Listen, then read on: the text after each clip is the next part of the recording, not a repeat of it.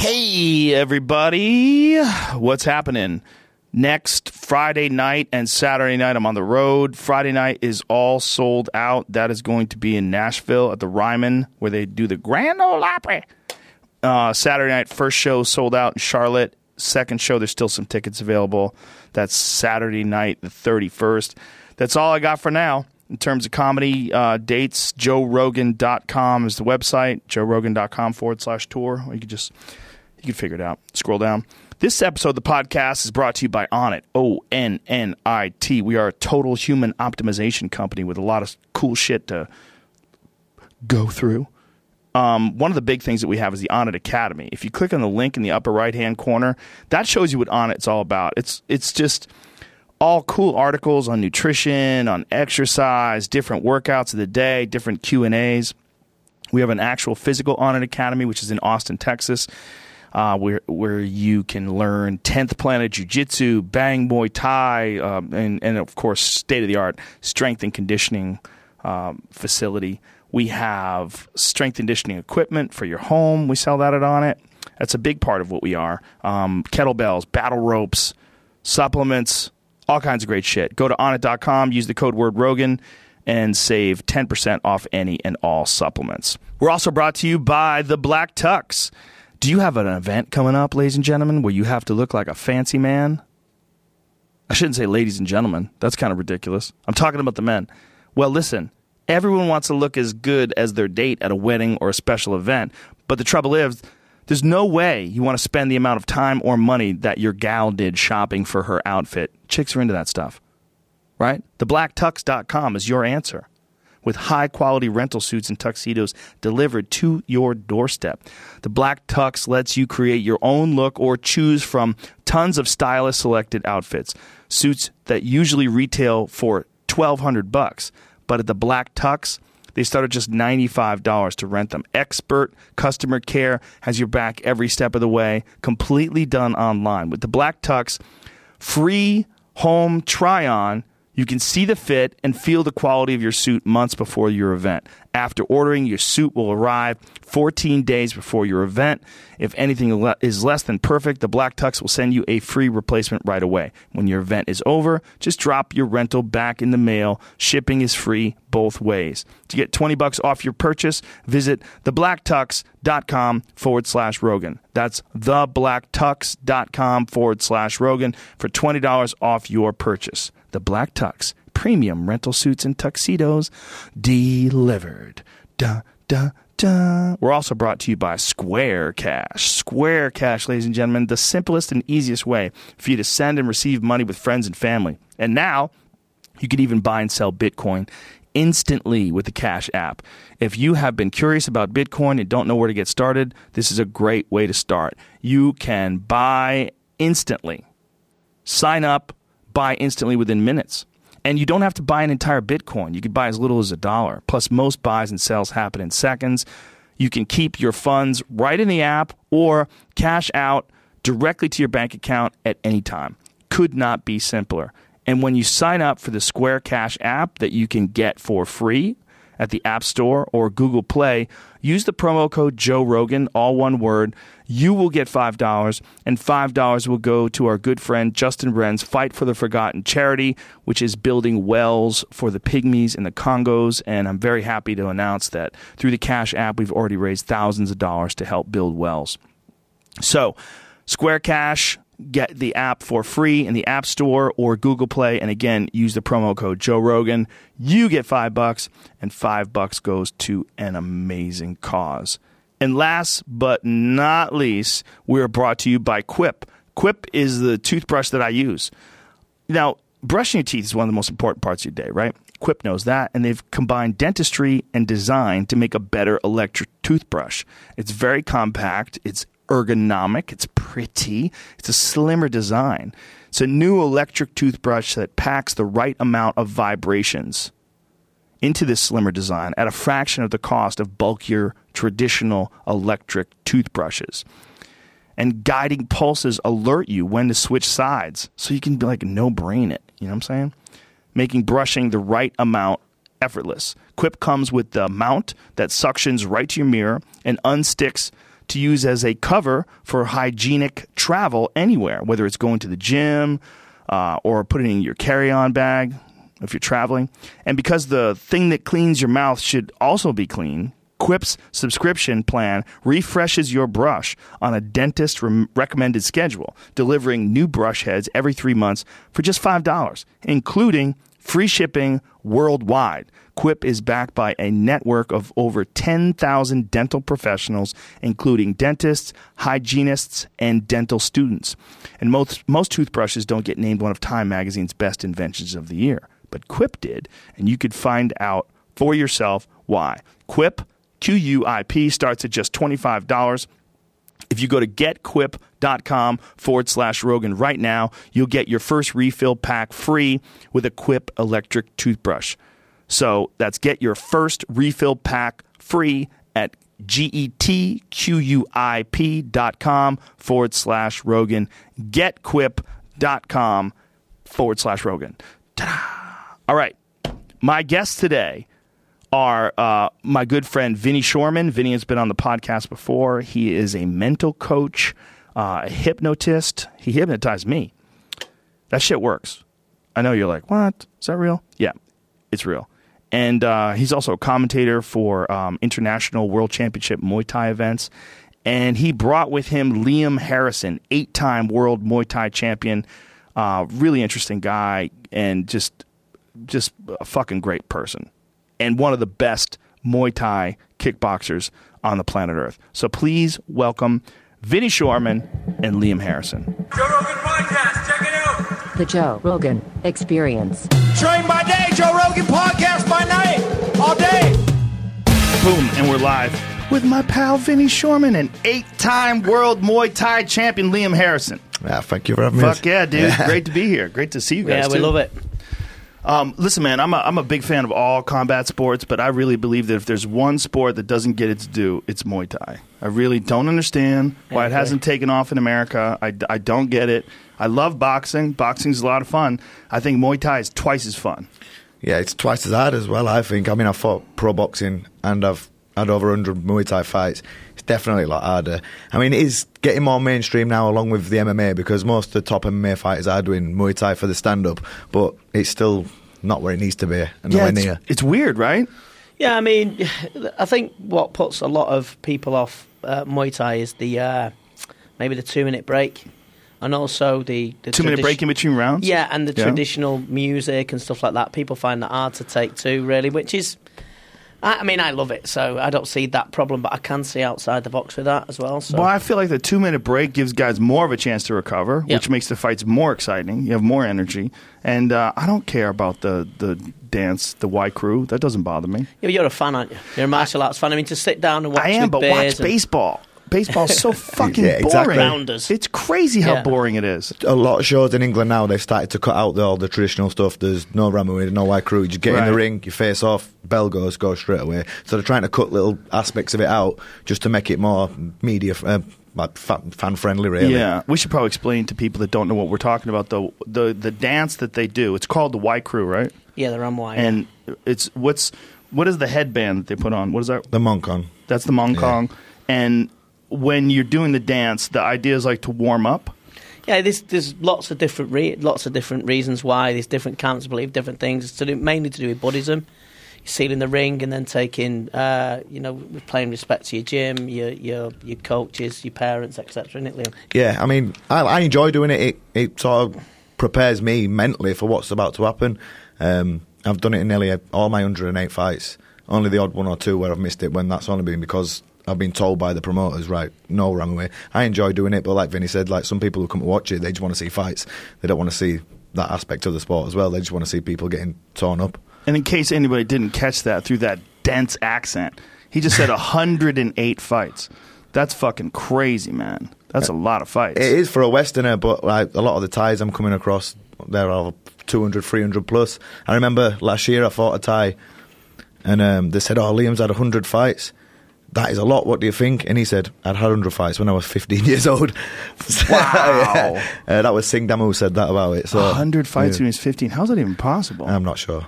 They must have been fighting every week. And yeah, 52 weeks a year. It's a living, isn't it? So if they don't eat, they don't. If in Thailand, if you don't fight, you don't eat. So see ya. There's no welfare or anything like that. So they have to do that. I had former UFC champion Pat Miletich in yesterday, and we were talking about Muay Thai and how crazy it is that this one place, Thailand, developed this completely effective style. Like, they changed the way people fight. Yeah. I mean, they really did. Yeah, they did. If you look at all the other martial arts, whether it's karate or kung fu or anything else, like, they figured it out.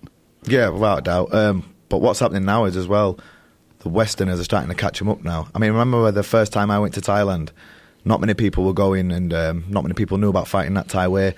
More and more Westerners now are going to live there. They're staying there for long periods of time. They're getting it down, and I can compete with the top level Thais now. Wow. Before, like back in the day, there might have been like only Ramon Decker, Danny Beale, obviously John Wayne Parr, them guys who were Ronnie Green as well from England. Yeah, Ronnie Green from England. But now there's a lot, especially around Europe, French fighters, top level, British guys. We've got Daniel McGowan in England, he's doing it. I mean, we are starting to really compete with people on top level now. Is Muay Thai more popular in Europe than it is in America? Yeah. There's massive shows on in Europe every weekend. Really? I mean, in America, there's like the main one's Lion Fight. Yeah. We've got like 2 or 3 huge promotions in England now. Yokkao, there's Tanko. The French, they have massive shows on every weekend with top level fighters on. All over Poland and everywhere. He's getting huge. I'm a big fan of Lion Fight, but it seems to me that there's a lot of times where these guys come over and they're fighting someone that really doesn't belong in there with them. And you get to see like a Lurdzilla or someone like that. That would be absolutely ridiculous. That fight the guy's was crazy. First fight against a guy who's had 400 fights, like one of the best Thai champions of this era. Yeah, and his first ever professional Muay Thai fight, he got his head ripped off. Yeah. That's the difference between Yokkao and everything else, you know. Mm-hmm. They do it in such a way that the matchmaking, Brian Calder, who does the matchmaking, our friend, the fights are like really always competitive, which I really enjoy. And you've been doing commentary for them for how long? I've been doing commentary for Yokkao since 2011. I met Stefania when I was working for It's Showtime, and she asked me to work for them. I still have some of the old It's Showtime on my old... I have a DVR in my gym that's like fucking 10 years old, and I still have your voice. Right. Yeah, screaming out over some... I'm sorry about that. It's great. You know what, as I've I was going to say as I've matured, but after the shenanigans we've got up to in the past, you'd be surprised. But no, it's Yokkao's gone from strength to strength, and It's Showtime offshoots like Glory and Fusion, who I work for now. They're so healthy at the minute. Yeah. It's so healthy, kickboxing and Muay Thai. Well, it's so high level. Yeah. It's just, to me, I mean, I've sat down and thought about this alone by myself for hours on end, trying to think, like, what would be the way to get Muay Thai more popular in America? Because me, as a person who loves combat sports, I look at Muay Thai and I'm like, this is the pinnacle of striking sports. It's the most exciting to me. I like the clinch. I like the elbows. I love kickboxing. I love Glory. But I feel like there's something missing with that. Like just the stuff that you were showing me today with all the trips and the sweeps and all that stuff that's eliminated from Glory. The thing is with Liam as well, though, because he's got a fan-friendly style. He's not particularly a clincher, but he's crash bang wallop and 150 mile an hour. And I mean, I'm not going to lie, I'm his biggest fan. I mean, if you listen to the commentary, it's totally 100% biased. And I don't fucking care. I love the kid, you know what I mean? I've known him since he was 15. I'm on my backup floor, and he's like, look how well he's lying down. Oh, he's doing it great. He wear them anklets smashing, he does. But, for me, it's his style that makes it exciting, Yes. I think that with the TV thing, I think to get it more popular, you need to pick and choose what fights you're putting on the TV, I think. Yeah. If you just put like a random show on with like 3 like fights that are terrible but one's okay, you need to, instead of it being live, maybe like pick and choose some good fights, get it out there, get people talking about it, make them think, wow, did you see that? Did you see them elbows? Did you see all that blood? See them sweeps? That's what I think. Yeah, that's what I do personally. But I feel like if a network like Fox took a chance and had one Saturday night and they promoted it and we're going to show you the most dangerous stand-up strikers on the planet Earth. Like, you might think that professional boxers are the most dangerous strikers, but they literally wouldn't last 2 rounds. They'd get their legs kicked out from under them. They'd get kneed in the body and elbowed in the face. They'd get cut up and clinched and thrown to the ground. It's just a better style of fighting. And a guy like you on TV would be a whole lot of fun. I'm a big fan of the way you fight, man. You fight like you got rabies. It's like what Vinny said. I've always had that type of style, but you know what? And sometimes I've probably lost fights on points because of wanting to go for the kill when probably if I'd have changed my game plan I probably could have won, but that's just not what I'm about. I get in there and people coming to watch me fight and paying their hard-earned money to come and watch me fight. They want to see me smash someone's leg, they want to see me knock someone out, they want to see, even if it goes a distance, they want to see me put it all in there, and people are paying their money for that, so I feel like I've got a moral obligation to give them that. I mean, I can fight technical as well. I've had lots of fights in the past where I've just gone in with that game set and I've schooled top level fighters, but I don't like doing that. I want to get in there and I want to I don't like it. Yeah. I don't like you doing that either. I'm not going to be, you know. You don't like when he fights technical? Listen, we can't do any wrong in my eyes. You know what I mean? You can't. You know what I mean? Oh, Liam's killed a family for nothing. Well, they must have done something to upset him. But no, I just think that, you know, his style, the way that the show that I work on regularly, Yoka. I mean, to have that level of, it's matchmaking. See, Muay Thai is like anything. If it's done well, it's beautiful. If it's done badly, it's right. It's including boxing. You know, like one of the reasons why we were talking about the Gennady Golovkin Canelo Alvarez fight. I mean, one of the reasons why we're so looking forward to the fight, not just because the first fight was so great, because stylistically, look at the way those two guys fight. Like, how could this be a bad fight? It's impossible. It can't. Now they're both saying they're going to both change different game plans and stuff, and it's got everyone thinking again, oh, well, what is going to happen this time? There's no change. Someone's going to get hit, and it's going to be guns blazing. Team GGG. Yeah. Team GGG. We've been to hunt him. We were looking for him the other day at Big Bear. Yeah, you guys went stalking like fangirls. 100%. Sat in a restaurant where he eats. Where he came over and said, oh, what would you like? I went, I'll have what GGG has, please. Yeah, it's true. It's GGG special. Yeah. And when we was in there, we were sat there, and Liam was like across from me, and I went, there's Tom Loeffler. And he went, who's it? I went, it's GGG's manager. And they were getting all chairs out and stuff, setting these chairs out and I thought, he's going to arrive. I couldn't eat my food. I got so excited. I pushed my plate away. I can't eat. Yeah, can't eat. He's going to be here any moment now. And we were sat there for ages and he didn't turn up. Well, but we met Freddie Roach the day before. Freddie Roach is a sweetheart. What a guy. What a guy. He's a real sweetheart. Yeah. He took us down and let us watch sparring and stuff, and we were like... Yeah, but it wasn't even that. He's like stood with us for like half an hour. We were talking about boxing. He was like interested in when I were fighting and stuff like that. He didn't have to be like that. Do you know what I mean? And I bet he gets people walking in there all the time, like wanting to meet him and stuff. But he took time out talking to Vinny about all different other types of fights. Let us watch some top level fighters spar, and he was like really interested. Yeah, like great guy. Absolute legend. He's very genuine. Yeah. I got to interview him back when he was training Georges St-Pierre, when Georges St-Pierre was under him, and he's just as down to earth as you or any, just a regular guy. Yeah, he's a good guy, man. Yeah. It was over the moon to meet him. And man, talk about a guy who's been around the world and seen it all. That guy, training Pacquiao and fuck, man. And you know what? I thought he said something about, I don't know whether Pacquiao's going to train with him for this fight. And he kind of and he was so engaging and endearing about Pacquiao, wasn't he? Saying, Pacquiao plays basketball, even though he's been with him 16 years. And he's just gone, if he goes and does something else or he finds another trainer, he was like, he likes basketball. It's just a... He don't give a fuck. He's got money. He doesn't give a shit. And, his health has been such an issue over the last few years. He has trauma-related Parkinson's, which has got to be very interesting when you're, training fighters and you realize, like, you're suffering from fighting yourself. Yeah. Yeah, just meeting him, that's made my whole trip, meeting him and just seeing how grounded and down-to-earth he is. Honestly, I just couldn't believe it. Have you gone to Wildcard Gym yet? Yeah, that's where we went. That's where we went. That's where you went. That's where we went. We watched what were his name? George Camboso Jr.? Yeah, the kid from Australia. Watch out for him, guy. 14-0. Oh, yeah? Oh, yeah. Sharp. Really next sharp. Big thing from Australia, definitely. Yeah. It's crazy, too, when you go up to that gym, you hear so much about it, you're like, it's about as big as this room. Yeah, it's true. It's not a big fucking gym. We were sweating and all sorts, weren't we, on the way up? Yeah, no, it's a legendary spot, Yeah, it's a great place. So you're in America doing some seminars. Yeah. Fire, Fury, Focus seminars.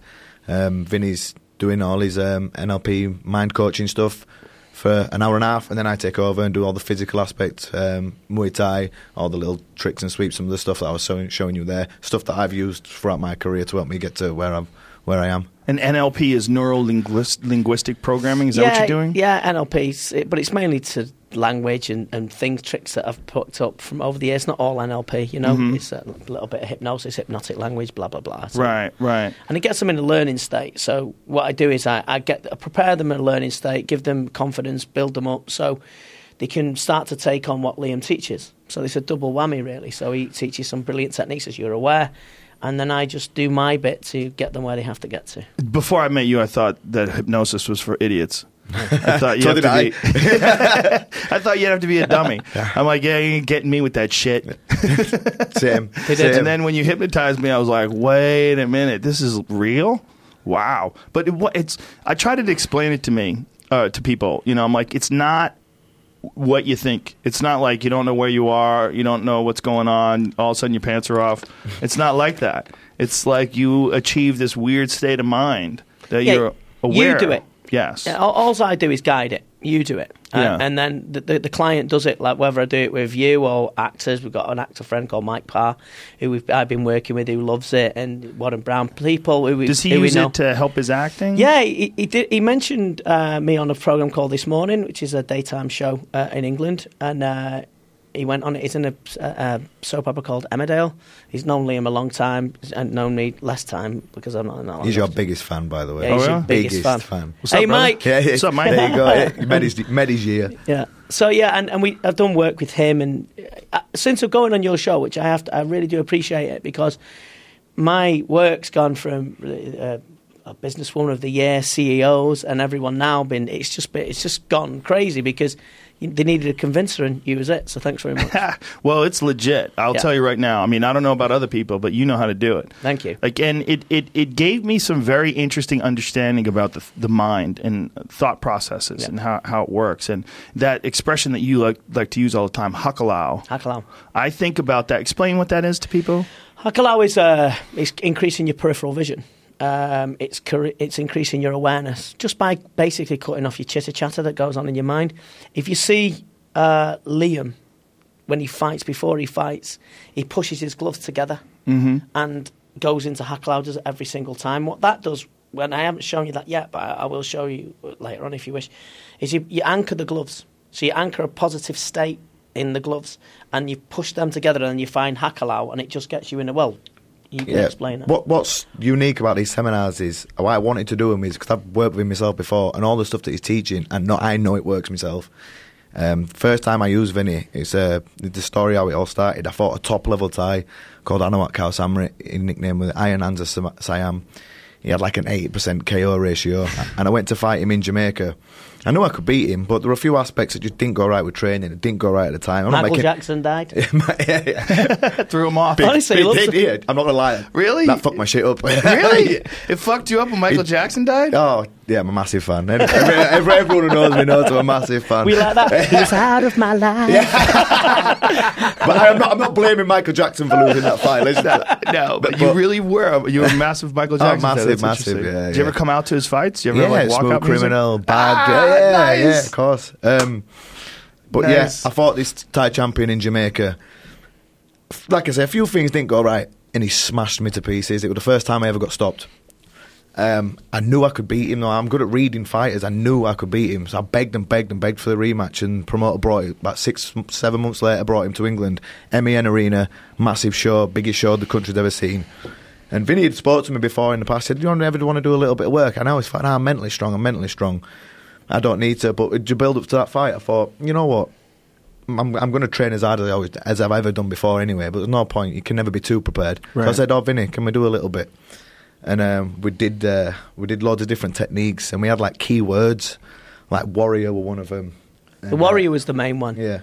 Bear in mind, now, the reason why Liam was reluctant to work with me is the first time he met me, I stole a wheelchair drunk. I didn't steal it. I didn't tip anyone who was disabled out of the wheelchair just for everyone at home. Fucking Brits. I know, but I was drunk at a show at Leeds Town Hall. I'm sure his coach Richard Smith remembers, or Lisa.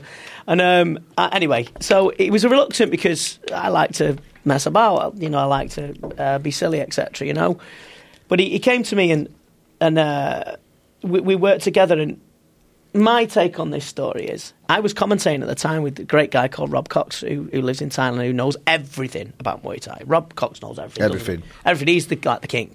Simple. And I was commentating with him. Now, Liam came to me, and I wanted to put a word in that would like keep him strong. So it was warrior. Now, what was really weird is I was commentating on you can watch it on YouTube. When I'm commentating on the fight, he looks at me at round 4 because I can see him. And he looks through his trainer, Richard Smith, and Andy House, and his cousin, who's a 5-time world champion as well, so it's in a family. And he looks over at me, and he goes, "Warrior." He looks straight in my eyes. I don't even remember doing that either. It was like the state I was in when I was fighting, he couldn't hurt me.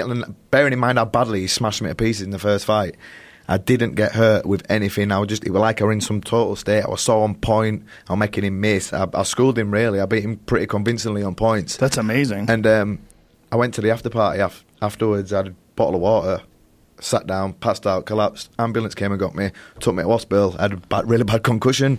Wow. But it just goes like the state I was in the fight, and I didn't feel a thing. Everything just had my eyes.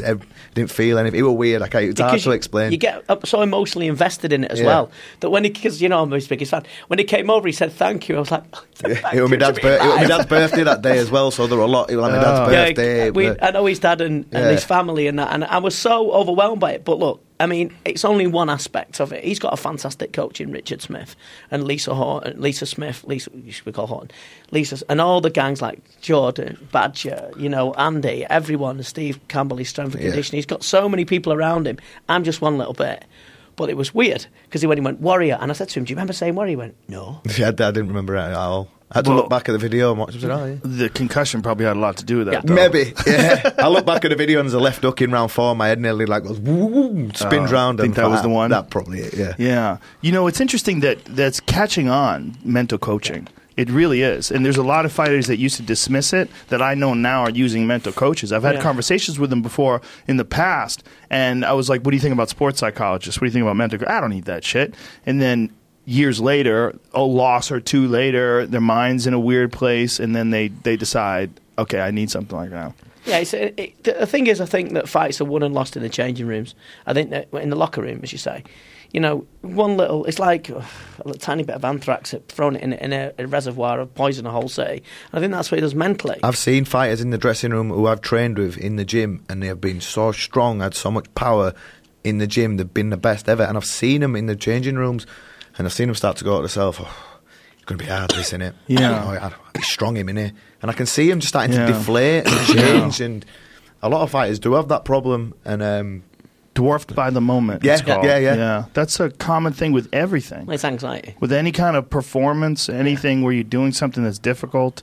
But fighting has such dire physical consequences that the overwhelming anxiety and the pressure, just you see it so many times. Guys who are really good fighters, that they have panic attacks in the dressing room. They can't handle it. It's like interviews as well. I mean, you get such a diverse mix of clients that it's everything. It's what it means to you, isn't it? So that your fight could against whoever the hardest fighters, Thai boxers in the world, like they keep matching you with, and your job or your interview or you, like Mikey, the lines that you have to do or your show. I think it's all relative to you, and anxiety is a big scourge. Yeah, anytime you have to do anything difficult, anxiety comes into play. It does. But it just doesn't come into play in anything remotely, except war. It's like war is like the highest level of it, and then you get below that is like probably police officers and first responders. Yeah. Then it's fighters. Indeed, it's like there's nothing like it. That walk to the fucking ring, I mean, and you're just thinking about, did I do enough? Did I sleep enough? Did I eat right? Yeah, and you see it. I see so many. I think that's why I've kind of got into it as well. With different things. I saw so much potential. See, the first time, one of the first times I met him, I was training someone to fight him. Oh wow! And I was like, right, listen, he's only a kid. So what you got to do? Get in his face and punch him in the face hard as often as you can. He'll soon quit. How wrong was I? I'm only 15. How old was the other guy? 28. Oh, Jesus. What was his name? Mark Castellane. Mark from Liverpool, yeah. You fought a fucking 28-year-old when you were 15? Right. I fight at 65 kilo now. My first fight were at 60 kilo when I was 14, so I've always been big for my age. And then when I got to 15, I just stopped growing. So when I was 14, I had like a beard and I looked like a Yeti and all sorts. And I was big in school.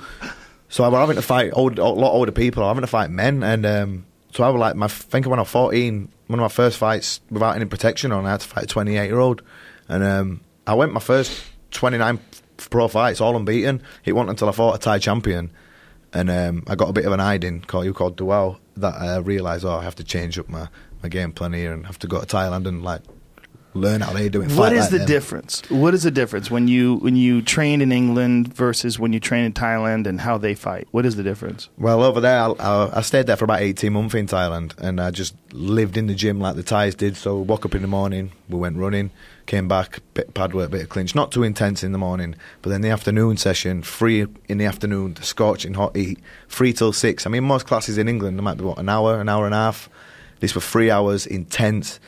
You kick the second workout of the day. Yeah. So you're skipping for half an hour, straight off of that, straight on the pads, 7-8 rounds, straight off of that, straight into sparring, straight off of that, straight into clinching with the Thais. And anyone who knows how strong the Thais are clinching as well, it was absolute torture every single day.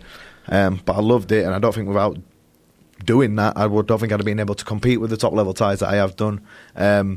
Now though, how much Richard has progressed with my gym in England, I feel like we've got so many top-level fighters now who are at that level. I feel like I don't have to go over there to do it anymore. We've got the stable in Bad Company now. We've got the knowledge. We've got the experience. And we've got the Andy House and Jordan Watson, young Joe Craven coming through. We've got all these strong animals in the gym that we're probably one of... Well, we are. We have been one of the best gyms in Europe for a long time now.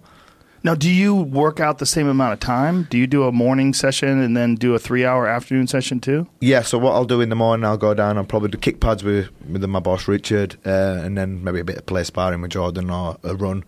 So then in the evening, I've got PTs all day in between this though, that's the only difference. Personal training? Yeah, I teach as well, like full time. Right. So I might have 5 hours of PTs to do in between all this.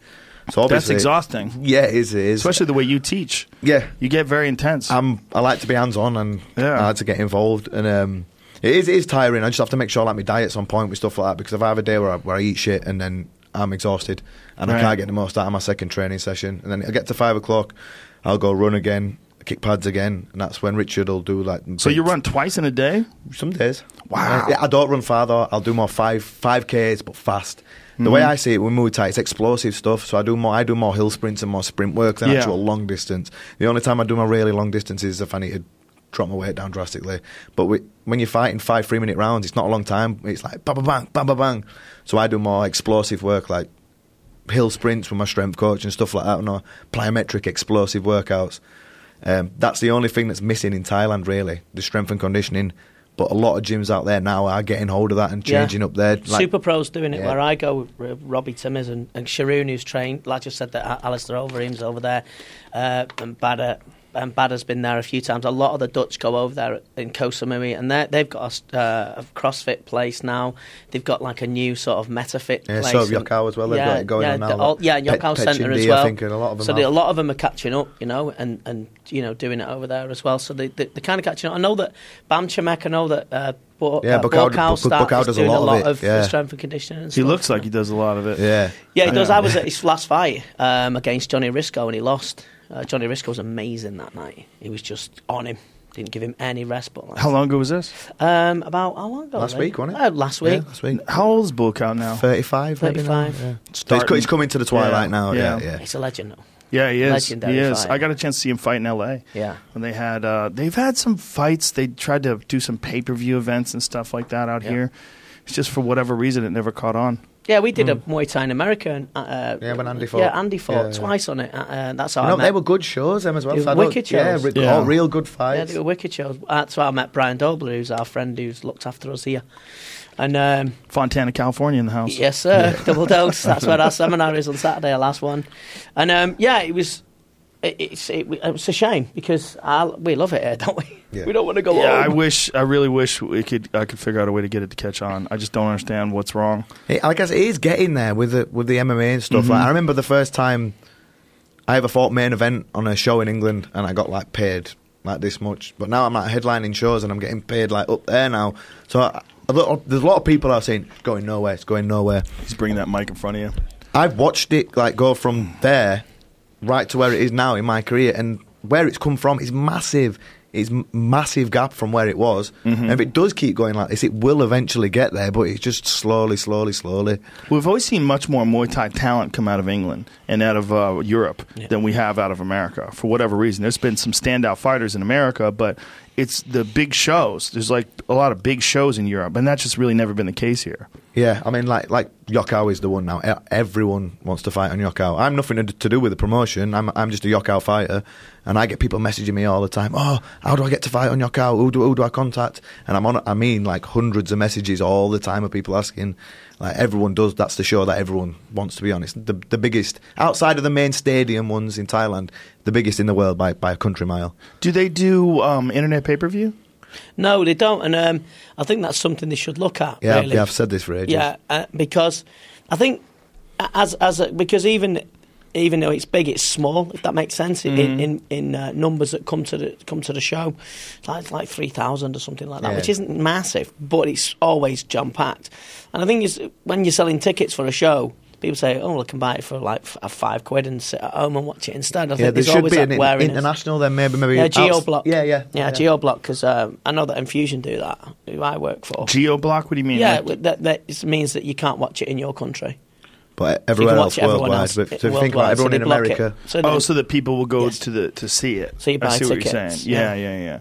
So where does it air?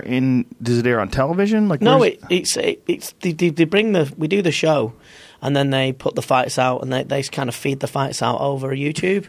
And I think they may put it on their Facebook page or their... But the fights on that show, I mean, every single fight is a war. Every single fight could headline any show around the world. We have got some right kids coming through. I'm a massive fan of Stuart There's Stabler. never a boring show, is there? No. Like, ever. And even when Liam's not on it, which is, obviously the highlight for me because he's my mate and he brings thunder, doesn't he? He's a storm.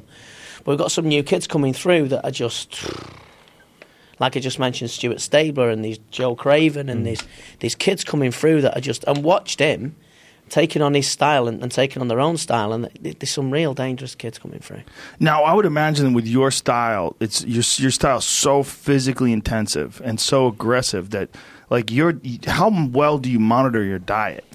I have to do with when I'm close to a fight. If I don't, like I say, I'm gonna have no energy. And do you cut weight?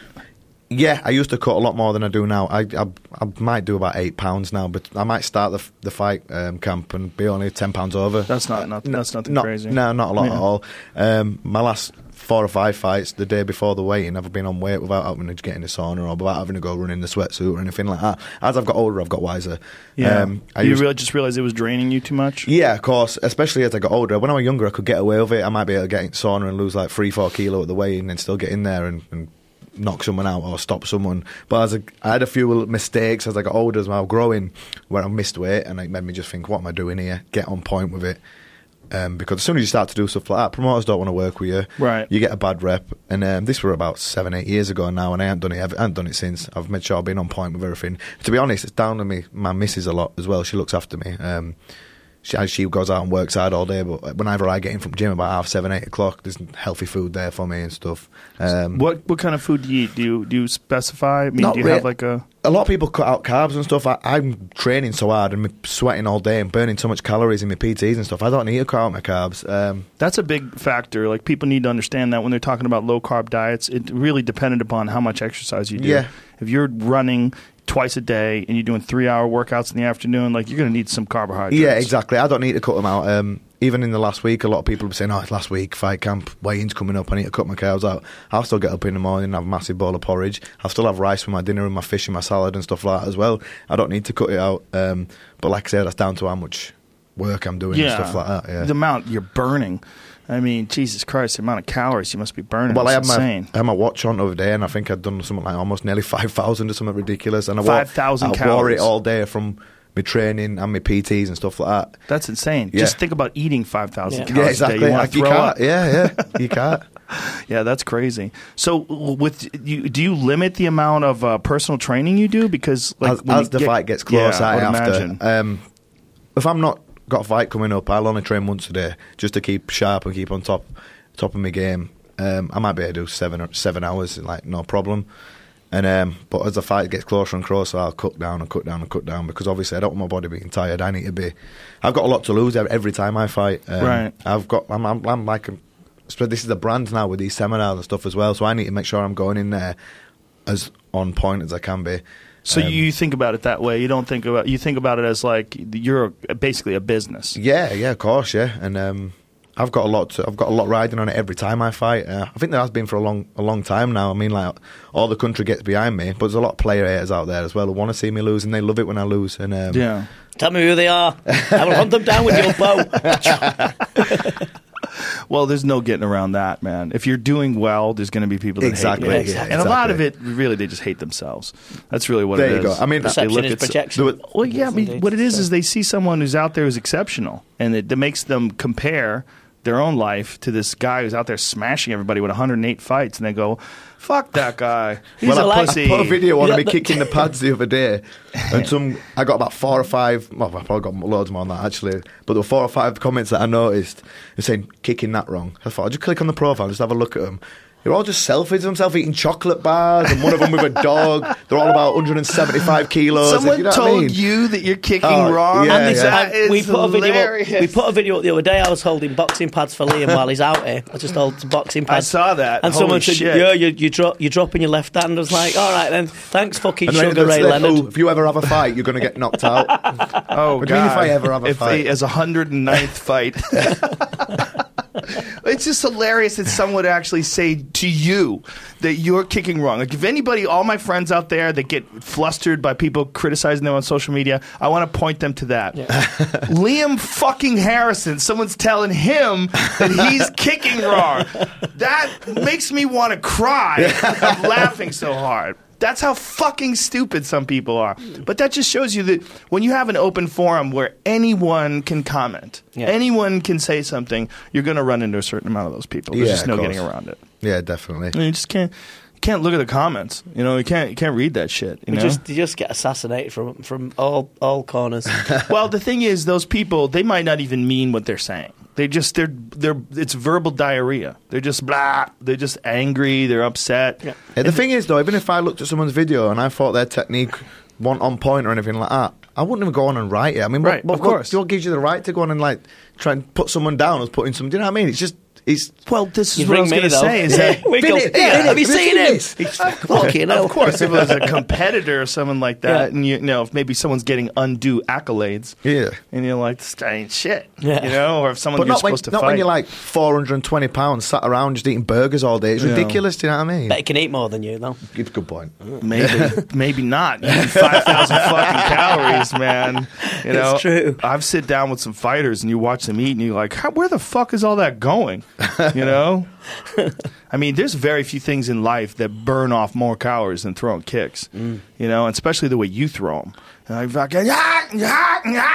that, just the amount of fucking energy you're generating. Yeah, I mean, when I'm on the pads and stuff like that, every training session I put 100% in, especially when I'm on the pads. Your pad work is fucking awesome to watch. It's very inspirational. It's very fun. Obviously, as well with that's just a little clip of what I'm doing on the pads. I mean, my old pad work ain't just me sometimes it's just me trying to smash the pads to pieces, but obviously there's a lot more technical aspects to it. And that's just like a little clip where I'll look through what someone's filming and go, oh, that was good, so I'll put it up. But obviously there's bits where Richard's stopping me and putting me right what I'm doing wrong, technique, working the game plan and stuff like that. They're obviously just little snippets that I just put up of me doing things wrong apparently, but that's obviously there's a sparring and all the different technical side to it as well as that. But I mean, that is like my style, but I don't fight totally just like that, just smash. You've got to be smart about it, especially at the level I fight at. If I just started smashing things like that, I'm just going to walk onto a shot. That's at that level, it's going to be game over. Yeah, there's no way. Now, do you, in between fights, do you train with people that have other styles or different styles, like maybe some Kyokushin guys or someone who's doing something different? I train a lot of MMA fighters at the minute. I've got quite a lot of guys coming to me. I've been doing a bit of work with Mark Diakisi from the UFC. He's been training me a little bit. He's out in Florida now training there. There's a gym in Leeds where I'm from called AVT. It's like a real hotbed, some top MMA guys out there. I've got a young kid called Louis Lee Scott, 17 years old, 7-0 in MMA. He'd been doing Muay Thai, but he's going to be an absolute superstar in MMA, no doubt. His style, what he's got going on is so good because he's got the stand-up that we work, but we found like a medium to pull that into the MMA. So his eyes are on point, his movement's on point, but he still finds himself in the positions to land the Muay Thai strikes with all that power, still generate the power and still be out of there in fast enough and quick enough. not to be getting taken down and losing balance and falling all over the place. So watch out for him. He's going to be he's definitely a good kid. He's just signed with MTK, which is Mac the Knife Global, which I'm going to be working with. They've got boxers, so I work with the mind side of that. So they're getting onto it now. But they've also gone into the MMA side. Till signed with them as well. Yeah, Darren Till signed so with them. they've signed them too. Like they've got boxers. They've got Billy Joe Saunders, who I know you like, and Tyson Fury and blah, blah, blah. But they've also got an MMA side run by Kieran Keddle. And they've just signed Louis. Louis is exceptional. Well, the UFC's now coming to Liverpool, and Darren Till's going to be in My the home headline. city now, yeah. But he doesn't have a fight yet, correct? No, nothing No, confirmed not yet. yet. No. I'm hoping it's going to be Usman. They're talking Kamaru Usman and him Yeah. are going back and forth Yeah. on Twitter. That guy gets no love. Kamaru Usman, 7-0 in the UFC, smashes everybody. Everybody's scared of him. Nobody calls him out. I don't think. Yeah, I'm pretty sure Till will be scared of him. He'd love it, Till, wouldn't They loves it. he? Yeah. Yeah, Till's. They've been going back and forth. Yeah, I think he Till's loves the it. guy for him. Definitely. What fight that'd be? And the stand-up wise, Till has a massive advantage, and then on the ground, Usman should have an advantage. Yeah. So it's a very interesting Yeah, fight. interesting fight. Usman's a fucking tank too. That guy's a fucking animal, I'm not man. aware of Well, him. yeah, I've not seen too much of him, but It's because everybody's scared of him. They can't get fights. well, there you go. Usman is a fucking stud. I mean, that guy is no joke. He like. There's very few people calling that guy out. Yeah, but Till will be loving that. Oh yeah, Till's the one that's calling him yeah, out. there you go. He thrives on stuff like Yeah. that. I've known Darren since he was 16 years old, and we used to train together like Muay Thai back in the day. He used to come over to my gym, Bad Company, with his coach, and we used to work together and I'd pad work him and do bits with him. And he's always had that attitude and never been scared of anyone. Always been like, yeah, whatever, bring it on, bring it on. I believe him. There hasn't been a single guy in the UFC with one fight that's got as much hype as that guy. You know- one fight fights Cowboy, smashes Yeah. him. I mean, you see what he did to Cowboy. and Yeah, Cowboy's well, everyone knew then he's world the class. real deal as He's well. always then. been special. He's one of these kids, like when I seen him growing up, he's one of these kids that just comes and he's special. And I mean, the city's behind him, everyone, because he comes to our gym where I train, Four Corners Gym with John Gillies and Bawley and all them and Mick and Alan. And he comes down there, sticks his head in, but he doesn't train. But I've trained there, but he comes and sees us and he's a great guy. But his coach, Colin Herron, I grew up with kind of because I was trained with Thai Goldmaster Sken and we used to do demos and stuff because believe it or not I used to be alright and but Colin was always a little bit better and since then he's got Carbon Gym and he's had UFC fighters from Liverpool but he's got this star in Darren and the whole city he gets a bit like him in Leeds, they just get swamped by people. Now, asking was for this pictures, when etc. Darren was fighting Muay Thai that he Yeah. became popular? Yeah, well, Yeah. when he fought Muay Yeah. Thai, didn't he? He were always like one of the most naturally talented kids you would ever see. He's with Simon Audley then, a different Yeah, coach. he used to come down to our gym and he'd have a fight coming up and he would just be wiping the floor with everyone. He didn't even really train hard back then either. He used to come down, he was a young kid, he'd mess around, he'd run riot and didn't really hardly train but still turn up, fight and win. Since then, someone with that natural talent, he's now got that dedication, that hard work. So someone who's that naturally talented and who's going to work that hard, that's going to be a force And to a be southpaw. Yeah. force to be And a reckoned with. southpaw. When he stepped in and caught Cowboy with that left elbow, did Yeah. you see that fight? Yeah. When he stepped in and just drove up that elbow and smashed Cowboy's nose. You're like, wow, that was fast. Cuts distance so quick Yeah. as well. But Colin, his trainer, he trained Muda Kwan, is it? Taekwondo? Muda Kwan, yeah. Yeah, he was like black belt at 11 or something like that. And, he's just, Colin takes no bullshit. Colin just says, that's the way it is, a bit like Richard. That's the way it is, that's what you got to do, that's what you're doing. And since Darren's had that influence in his life, like Liam said, and obviously the story about him going to Brazil, he's just been another level. What makes a guy naturally talented? Like, you take a guy like Darren Till. Like, when you say naturally talented, like, what is about a guy like that just picks things up quicker? I don't know. It's hard to explain. Some people just walk into a Bad Company gym and they'll have 2-3 lessons and they'll just be able to. They'll have that flow, the movement, the rhythm, and stuff like that. And Darren was like that ever since. I remember when he first started. I remember his coach saying, "I've got this kid. You need to see him. You need to come and look at him. Southpaw. You should see him kick. He's only been training a few months." And when I saw him, I was like, he looks like he's a seasoned pro, 5-6 years of training. We've had plenty like that walking in our gym at Bad Company, and they'll come in, they'll have a few fights, and they're like, oh, it's all right, this.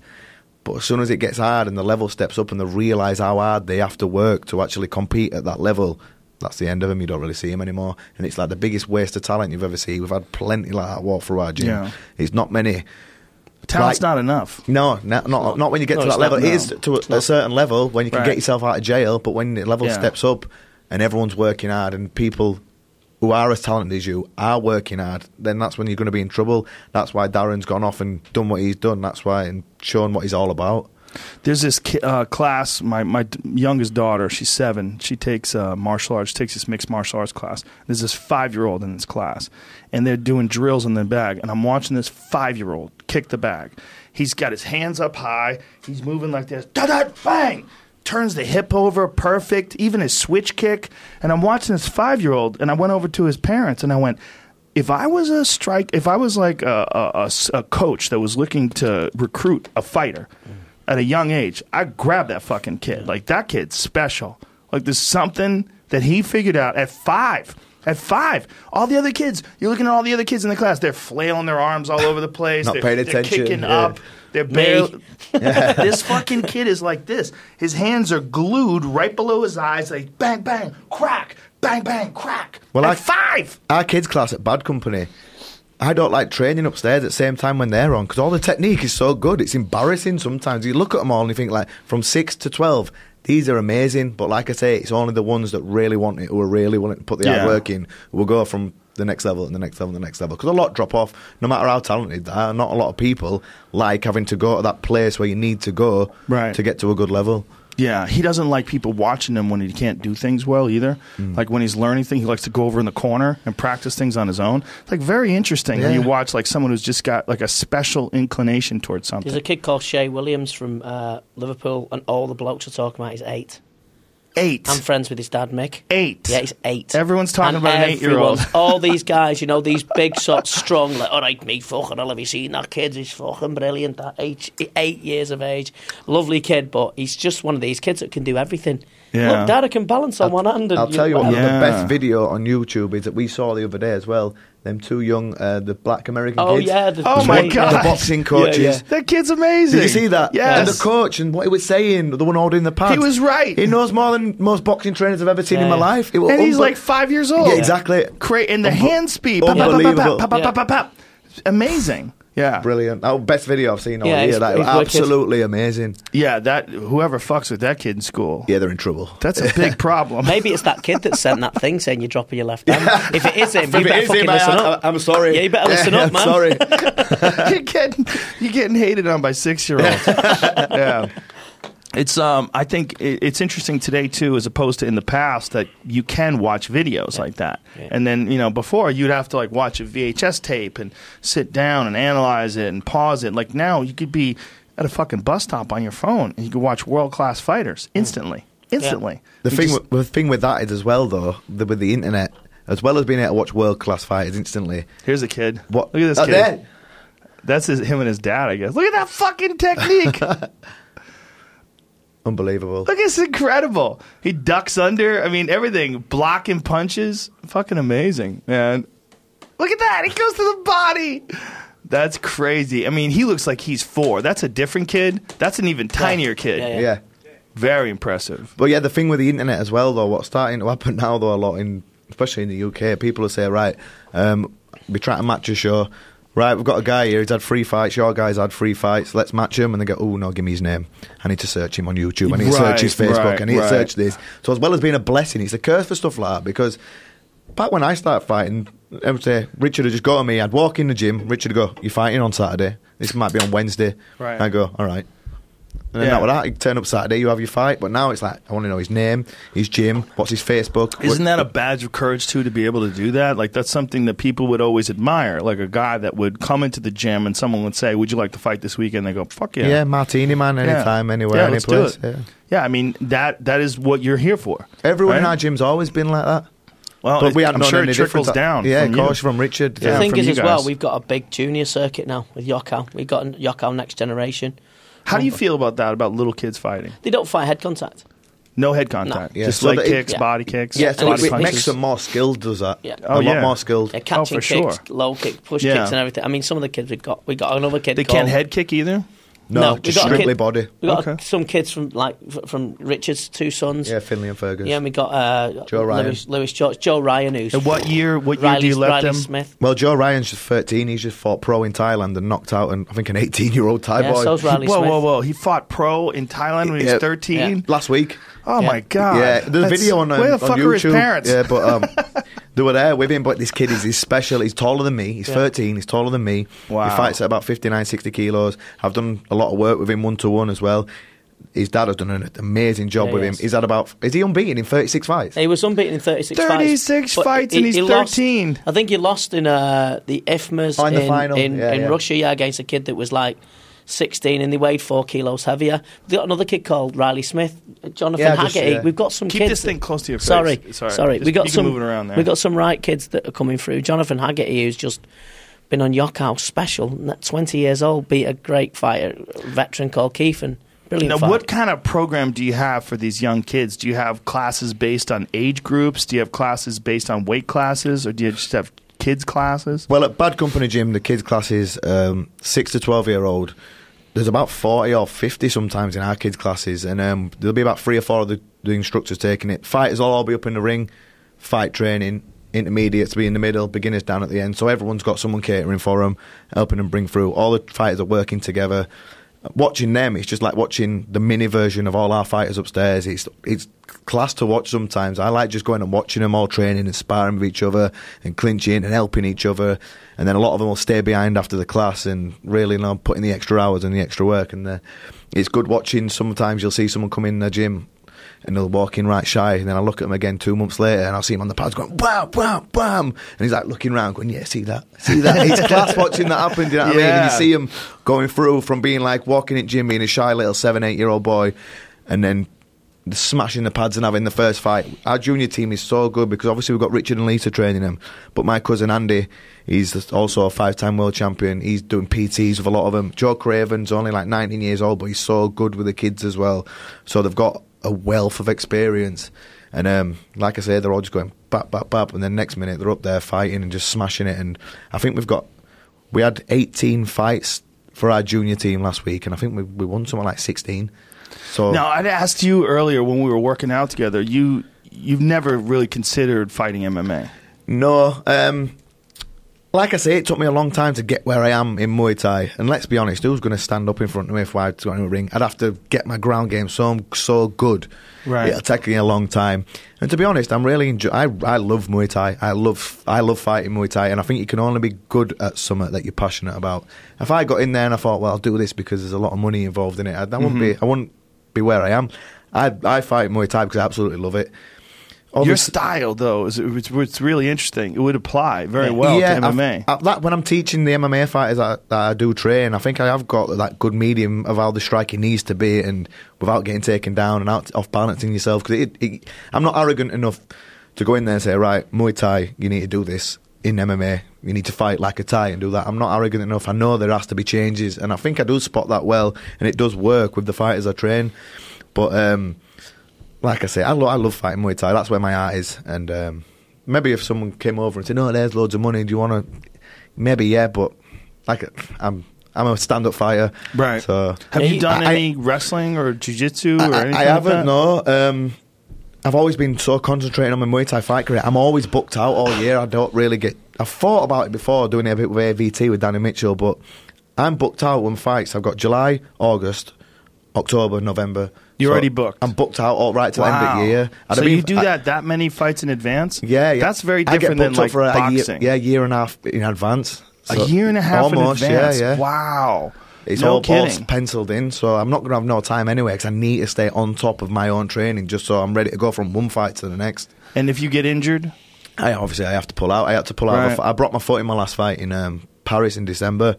Broke my foot, split my shin, and I couldn't fight in March. I was meant to fight 2 weeks ago, but obviously I couldn't do that one. Injuries are part of the sport. Are you back to kicking things now? I'm back kicking 100%, and back as soon as I get back home, I'll be back in camp ready to go in July. That's impressive. 3 months later, you're throwing hard kicks. Yeah. Now, when you started working with Vinny, what was the big difference? Like, what's the big difference in doing this mind coaching, and like what have you noticed improvement in? My awareness, like the stuff with the Hakalal that we're on about, and the anchoring it. Your awareness increases so much. When you anchor, what are you thinking? When you smash your gloves together at the beginning of a fight? I'm sure everyone it'll be different. What I'm doing is when I'm pushing my gloves together, all the stuff we've worked on, like the Hakalal, the awareness, everything's all just coming into me. The warrior, it sticks with me. That word will always stick with me after we've worked before. I'm sure people have worked with him and got different stuff that they're anchoring. Well, that's what I'm anchoring. When you say anchoring, what do you? Bringing it in and bringing it all back into here, all the stuff that we've worked on. Like when we did the Anawat fight, the Warrior stuff, we also had another fight against Andre Kulbin. I got wrought off by everyone in this fight. He'd been to England twice before. He'd knocked out 2 of our top guys in the weight above me. So I stepped up in weight to fight him. And I went and did a bit of work with Vinny then. And there were a few key words that we said then. One of them were visible damage. And what were the other one? Hot knife through butter. A hot knife through butter. Because I said Hot knife through butter. You guys and your goddamn accents. Would you learn how to speak American English? See what? Jesus. Hot knife through butter. So what I'd said. That's pretty good. I'm a natural American. I am. That's pretty good. What I'd said to Vinny is, I said, I don't just want to beat this guy. I said, everyone's writing me off. I said, I want to smash him to absolute smithereens. He told me the game plan. He told me the game plan. He already told me what he was going to do with Andre. I told Kulbin. everyone how I was going to win, and no one believed me. Yeah, and then, but I obviously, because if you didn't mention it, I'm his biggest fan. and what we did, I did a CD for him. So I said, listen to this CD before you go to bed. So I recorded this CD, and it was weird because I was commentating. Thankfully, it was on the main event, wasn't it? Yeah, main event. And I was watching it, and it was like playing a video game. Because it was just like low kick, bang. It was just like, and everything and all the thing that I said, kind of cheating in it. Really. I was like, it's like a hot knife through butter, and he went bang, and he just.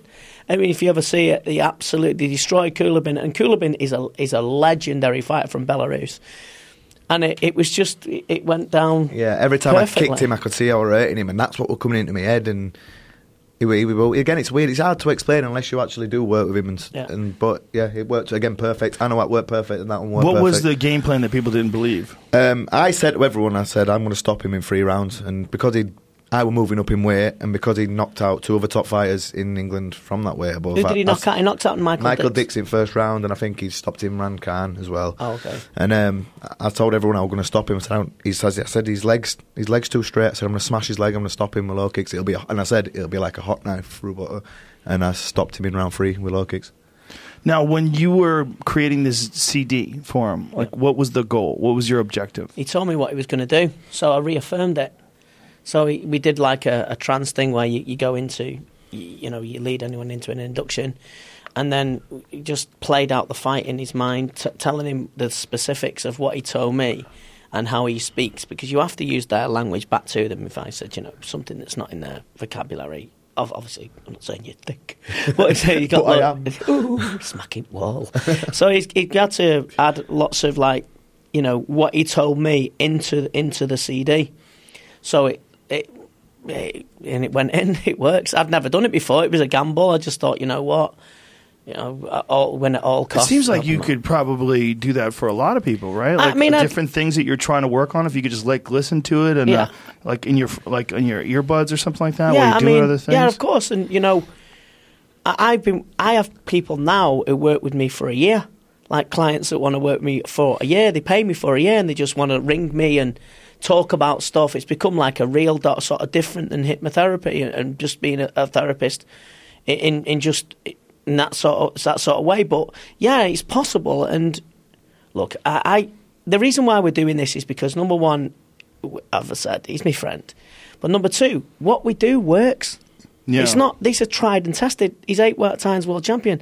I'm his mind coach. Obviously he's got a great coach in Richard and everybody, but what we do works, and people are starting to see the benefits. The feedback we've got from San Diego Boxing Club, Artem and Jesse and all them, it's been mind-blowing, hasn't it? Well, there's definitely good states of mind to go into anything that's difficult. And again, fighting is one of the most difficult things.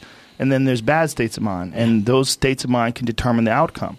And just to have something that you can get to in your mind that can put you on the right path, like what you were saying, Warrior or Hakalau, or these anchors that you're doing, these different things. I feel like these are applicable for everyday life too. Exactly. That this is something that people could really benefit from, to instead of just being random and wild with your thoughts and your ideas going into something and hoping that you have a good point of view and a good perspective. Instead of that, have these clear paths that you've already thought through. Yeah, I mean, your mind has to have a clear a set. Yeah. It has to know a way to go. Think of it like a TomTom or a sat nav.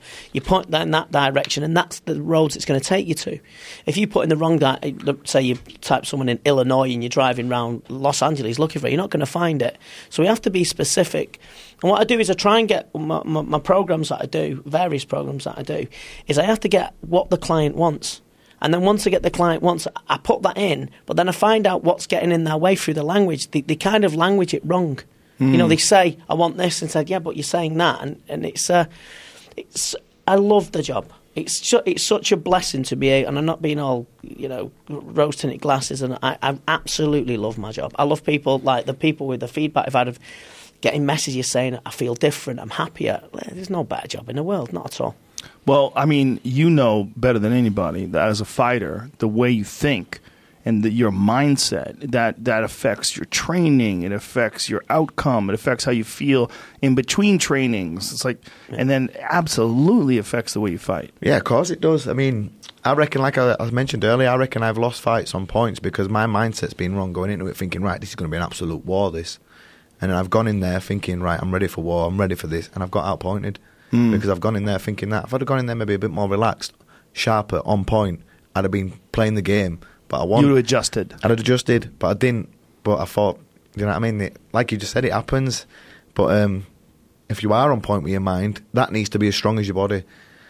Like I said before, you can never, ever be too well prepared. That's why I've gone to Vinny and I have used him, and it has worked for me in massive fights. Do you meditate at all? I do the Wim Hof method. Again, Vinny. We love Wim Hof. Me too. Vinny and Jordan showed me about that. I remember I saw Jordan doing it one time before a fight. I said, "Oh, what are you doing there?" And he told me Wim Hof. So I asked Vinny what it was, and then I started with the cold showers every morning, the breathing, and again, I've seen massive changes in that, in like my heart rate, and that is absolutely amazing how that works. His resting pulse rate was 31. No, Jordan's were 31, mine was 32. Fuck. Dragged. You missed it by a beat. Yeah. That one beat is everything. Yeah. I went to Wim's house. Luckily, I know because I work for Infusion, and they did a little bit of a documentary on him. And I went with Mohammed Kamal, who I know really well, great guy. And we went to his house, and we went in the frozen water and all that sort of stuff. And then I started following and doing this stuff, and I've seen him on your show twice. He's like a Jedi, isn't he? He's brilliant. There's something amazing. about him. His perspective is and his enthusiasm is not just infectious. It's like it changes you. Yeah, it does. Like he changes the way you think about things. I want to meet him. I definitely want to. He's meet awesome. him. I'll hook that up. I'll hook that up. Yeah, I would absolutely love that. Have you done cryotherapy at all? I have. Yeah, my friend in Liverpool, Doc. He's got one. Obviously my body gets for a lot of wear and tear. Holding pads takes a lot out of you. And especially when you've got to train twice as well on top of that. Your fucking forearms, right? Yeah. Bruisers, guys who kick hard. My back, and obviously from sparring, my legs are beat up. Fucking elbows and forearms. Yeah, exactly. I get stiff, and after an hard week of training, an hard week of teaching, I do need that. So I go over to Liverpool and I jump in there, and I always come out feeling like $1 million all the time. No, I love it. Yeah. I love it. What about isolation tanks? Have you done sensory deprivation tanks? No, I've never done that. I got one here. You want to try it? Hell yeah. How much time do you got? How much We've got enough time. We've got time? You got time? We've got Okay, enough time. beautiful. We'll You'll set get you up. bored. Let me out. I'm bored. No. You How long you won't, in for? man. You think that. You go in as long as you want. All right. I have one right over here. I fucking love it, man. It's amazing. He's on all sorts now. Since we've come to California, we've got Feel Supreme, our mates from Matty Murphy's got him on CBD oil. He's doing all that. CBD's great, man. Hair follicle things and really stuff. Really great with CBDs is fucking... I don't have it here. I left it in my car. I have this lotion, CBD lotion. You apply it topically where you got like bruises Someone or told me inflammation. About that. Yeah, I've not tried that yet. Great, man. But I got a test done by... shoulder. Yeah. I got a test done by my sponsors. Like, they took all the hair follicles out of me. They tested them all, and so they could test what I should be eating, what's food's good for me. Hair follicles? Hair follicle test, yeah. Like, they properly sent it off to the lab, and they tested it all, and it came back... Why would they test that and not blood, or... I'm not sure. I've no idea how it works, but they came back and they said, right, this is what you should eat, this is what you shouldn't eat. If this is in your diet, try taking it out, because this is causing like some disruption here and stuff. It really interesting. What kind of stuff are they saying causes... This might be horseshit. checking your hair. What about your toenails? They check your toenails? Certain different fruits and stuff like that. They were saying like raspberries and nuts and stuff were causing some sort of disruption in my diet. That it'd be better if I took them out. Almonds. I went to one of those places and they told me to stop eating avocados. I'm like, get the fuck out of here. There's nothing wrong with avocados. You guys are quacks. I like avocados. Avocados are great for you. It's like one of the best foods you can eat. I'm like, what? Avocado? Fuck out of here. I just want to say, because we've been here for a couple of weeks now, right? The coolest thing I've seen is how the fuck did you hit that target with that blew arrow? my mind. That I could not believe it. Oh, the archery target? That was amazing. Well, that was amazing. I do it every day.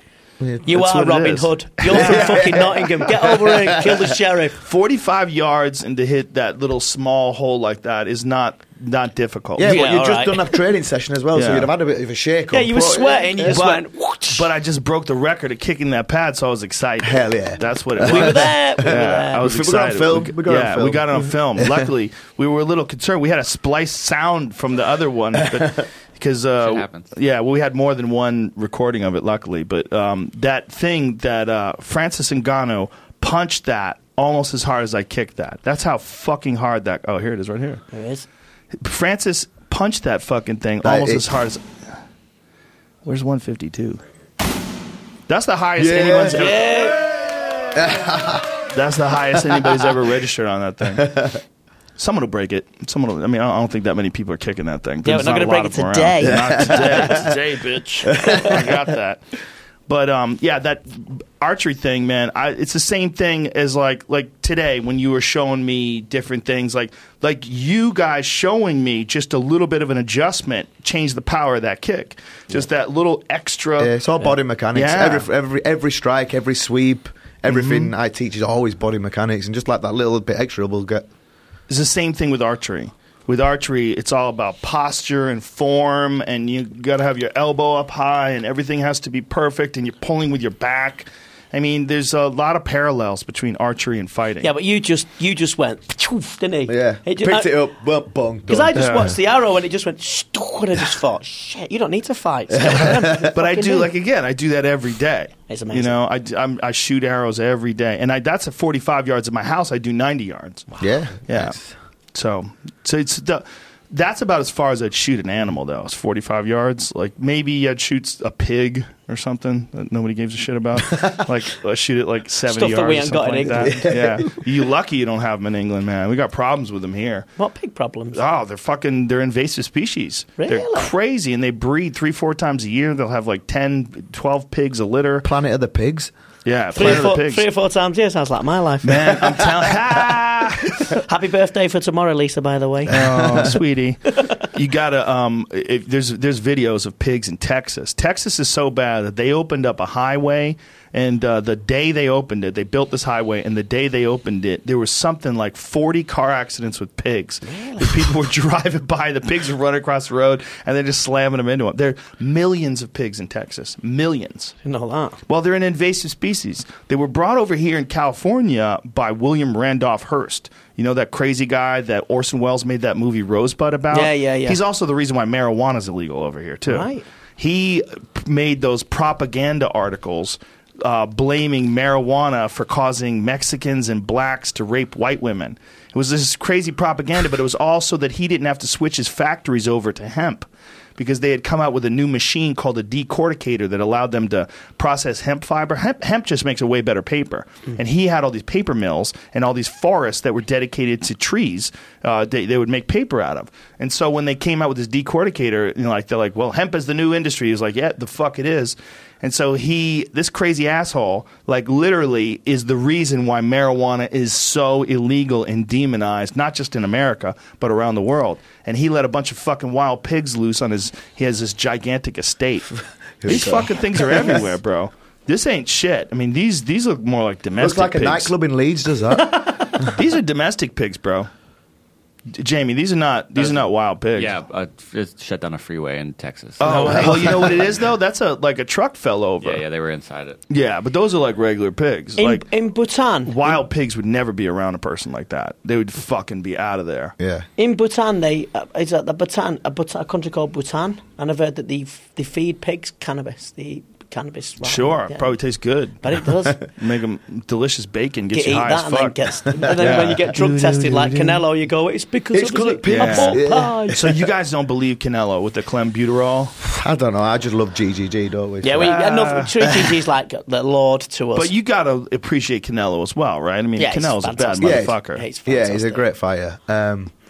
But I can't see past the GGG win this time. Yeah, well, I think GGG won the first time. Yeah, I do, definitely. I think he was by nervous. 2 or 3 The rounds. first fight, I think Triple he was G? nervous. Really? Why do you think it was that? First pay-per-view fight.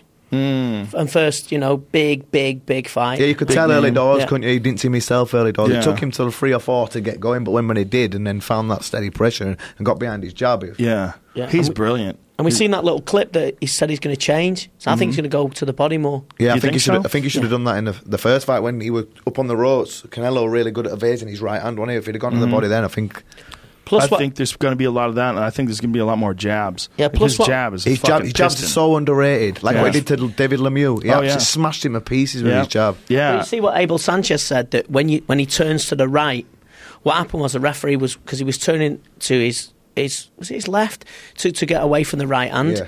He was exposing his back, and if Gigi had hit him there, he was worried about getting a point taken off. So the referee would have called him on Yeah. that. Yeah, that's ridiculous. Yeah.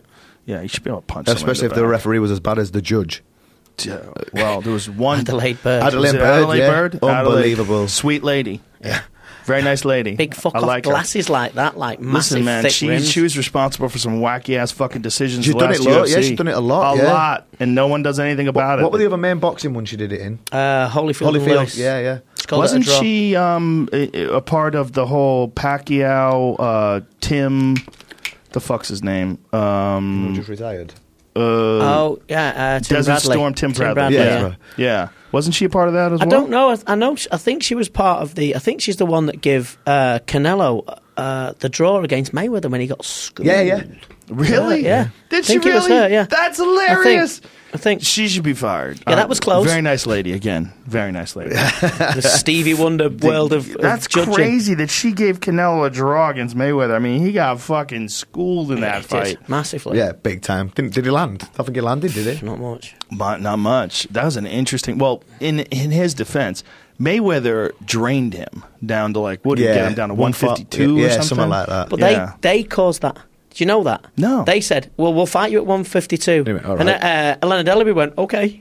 Because he said, we was going to do it at stupid. 154. And they says, we don't care, we'll go down to 152. And they went, thanks. What a stupid mistake. So they just left themselves wide They open did for it that. to themselves. Yeah. Yeah. You could Well- tell he was seriously sluggish in that. Yeah, yeah, Well, definitely. he makes anyone look sluggish, though, doesn't he, to be fair? Yeah, he does, man. He's amazing. Like what Floyd is able to do, like his control of distance and his understanding of what you're going to do next is so incredible. Yeah. Like you see him pop a jab, and then before the guy even throws the right hand, he's like, He's gone, ducking yeah. under there, and the right hand passes him. He pops him with a left hook, and he's out there. Yeah. And he's like, "Bitch, I knew what you were going to do." He did that with Marquez. He did that with it. He popped him and just ducked, Yeah. and he was gone right back of him before he even realised. Yeah, and he what did was some happening. great things with Robert Guerrero. Yeah, of Yes. course. As Yeah. well. Yeah. We've got a boxer in England called Josh Kelly. Have you seen him? Yes, I have. I Yeah. love that guy. Yeah, you guys have a lot of great boxers Yeah. over there now. I mean, obviously you have the world champion, Anthony Joshua. Yeah. Do you hear the UFC is going to offer him $500 million We heard for that some this crazy morning. content? Yeah, we heard that this morning. I yeah. wonder if that's real. Do it. I wonder if it's real. Joshua versus Ngannou with some Yeah. can punch artist. Someone's going to sleep. Jesus Christ. I mean, Francis is a great MMA fighter, but he's been fighting for 5 years. Yeah. He just hits fucking unbelievably Yeah. hard. I can't believe that you said he got 120,000 on I that think machine. it's like 120 something. I think, find out what it 129. 129, that's so crazy. Wow. That's so crazy. That's what I get with a kick. You little legs that carry you around all day. That is I'm absolutely. only 100 behind him. Yeah. Well, in his defense, he's 100 pounds heavier than me, but just what in the fuck? His hands are so big. Every time I shake his hands, I'm like, how is that a person? I mean, it's like shaking hands with a brick, like a giant brick. They're just so big. I've got little baby hands as well. He'd probably crush mine. He's a fucking huge dude, man. I mean, and we were talking before about how in his background, he worked as a child in a sand mine, digging sand Shoveling all day. just all day digging sand. Like what a great workout that is for your body. His whole story's ridiculous, though. Let's say we're almost 5 years ago. We were 5 years ago, and now homeless. he's fighting for UFC title. Yeah, and Gr- came real close. Yeah, it's a great I mean, story. If anybody else other than Stipe's so fucking tough. and skilled and kept away from him. But you saw what he did to Overeem. K1 Grand Prix champion, Dream champion, Strikeforce heavyweight champion. Francis put him into orbit. His head nearly came off of his shoulders, man. It was Fucking ridiculous. incredible. And you could see the way Overeem was fighting him too. He's like, it's like aware that at any fuck up at any moment. Is this it? 129,161. I got 150. What was it? 152. 52. That was today though. The other day I was super fucking happy with Tyrone Spong was the former previous record 114. Yeah. He's got 129,161 with a punch. I got 152 today, bitch. Suck it. But that's with his arms, man. I mean, that is it's To be fair, impossible to really overemphasize how fucking crazy that kind of power is with your His hands. arms are going to be bigger than my legs, though, to be fair. Oh yeah, No doubt. Bigger than my legs. See my legs. Little pins. well, a guy like that, I believe Francis is 33. I mean, imagine if they caught him when he was 23. Oh, yeah. You know, I mean, imagine that guy. It's like that's what you were saying before. It's when you get a real champion, what you're getting is the top genetics, the top talent, skill, mindset, and discipline. Yeah, and they've got that Yeah. there, and they want it. It's Yeah. wanting it that's the Yeah. main thing. Like, 'cause a lot of fighters, they'll have an hard fight and they'll get out. I've seen this again in our gym. They'll get out, they'll have won, but the fight will have been hard. And I remember saying, them coming back going, that were hard. It's a fucking fight. It's going to be. It's course. meant to be hard. Yeah. It's meant. You know what you're signing up for here. You know Yeah. what you're doing. Yeah. Yeah. And then I've never seen him again. Yeah. So I can, even when they've won, I can understand that though, can't you? As well. I mean, you Oh, have of got course, to have a of course certain, you have, yeah. certain amount of real sort of. You was wanted to be world champion pretty much straight away, didn't you? When Yeah. you started, yeah, of course. you was 19 when you won your first world title. Weren't you? 19, yeah. That's crazy. Italy, yeah. And first time I fought Sanchez, I was 21. What's going on with Giorgio Petrosian? He's fighting on one championships. Oh, he's fighting Oh, yeah, MMA. signed. No, Yeah. they've No, got a stand-up. They've got a stand-up now. Yeah. Really? They've Yeah. signed like Fabio Pinca, Giorgio Petrosian, Yodson Clyde. They signed Yodson Yeah. Clyde? Yeah, yeah. I thought Yodson Clyde retired. No, No, he's back again. He fought He's last back. month and he won Took again. a couple weeks off. Yeah. Said, Yeah, fuck yeah. it, this is boring. Yeah, I've had enough. Basically. That guy can fucking punch, man, for Yes. a tie. Southpaw Yeah. as well. Southpaw. Ooh, that guy starches people. I remember Petros- when Jordan fought him in Thailand. I were in the corner for Jordan, and Jordan came back at the end of round 2. I went to take his gum shield out. He went, duh. Yeah, I went, why? He went, oh, my teeth are in it.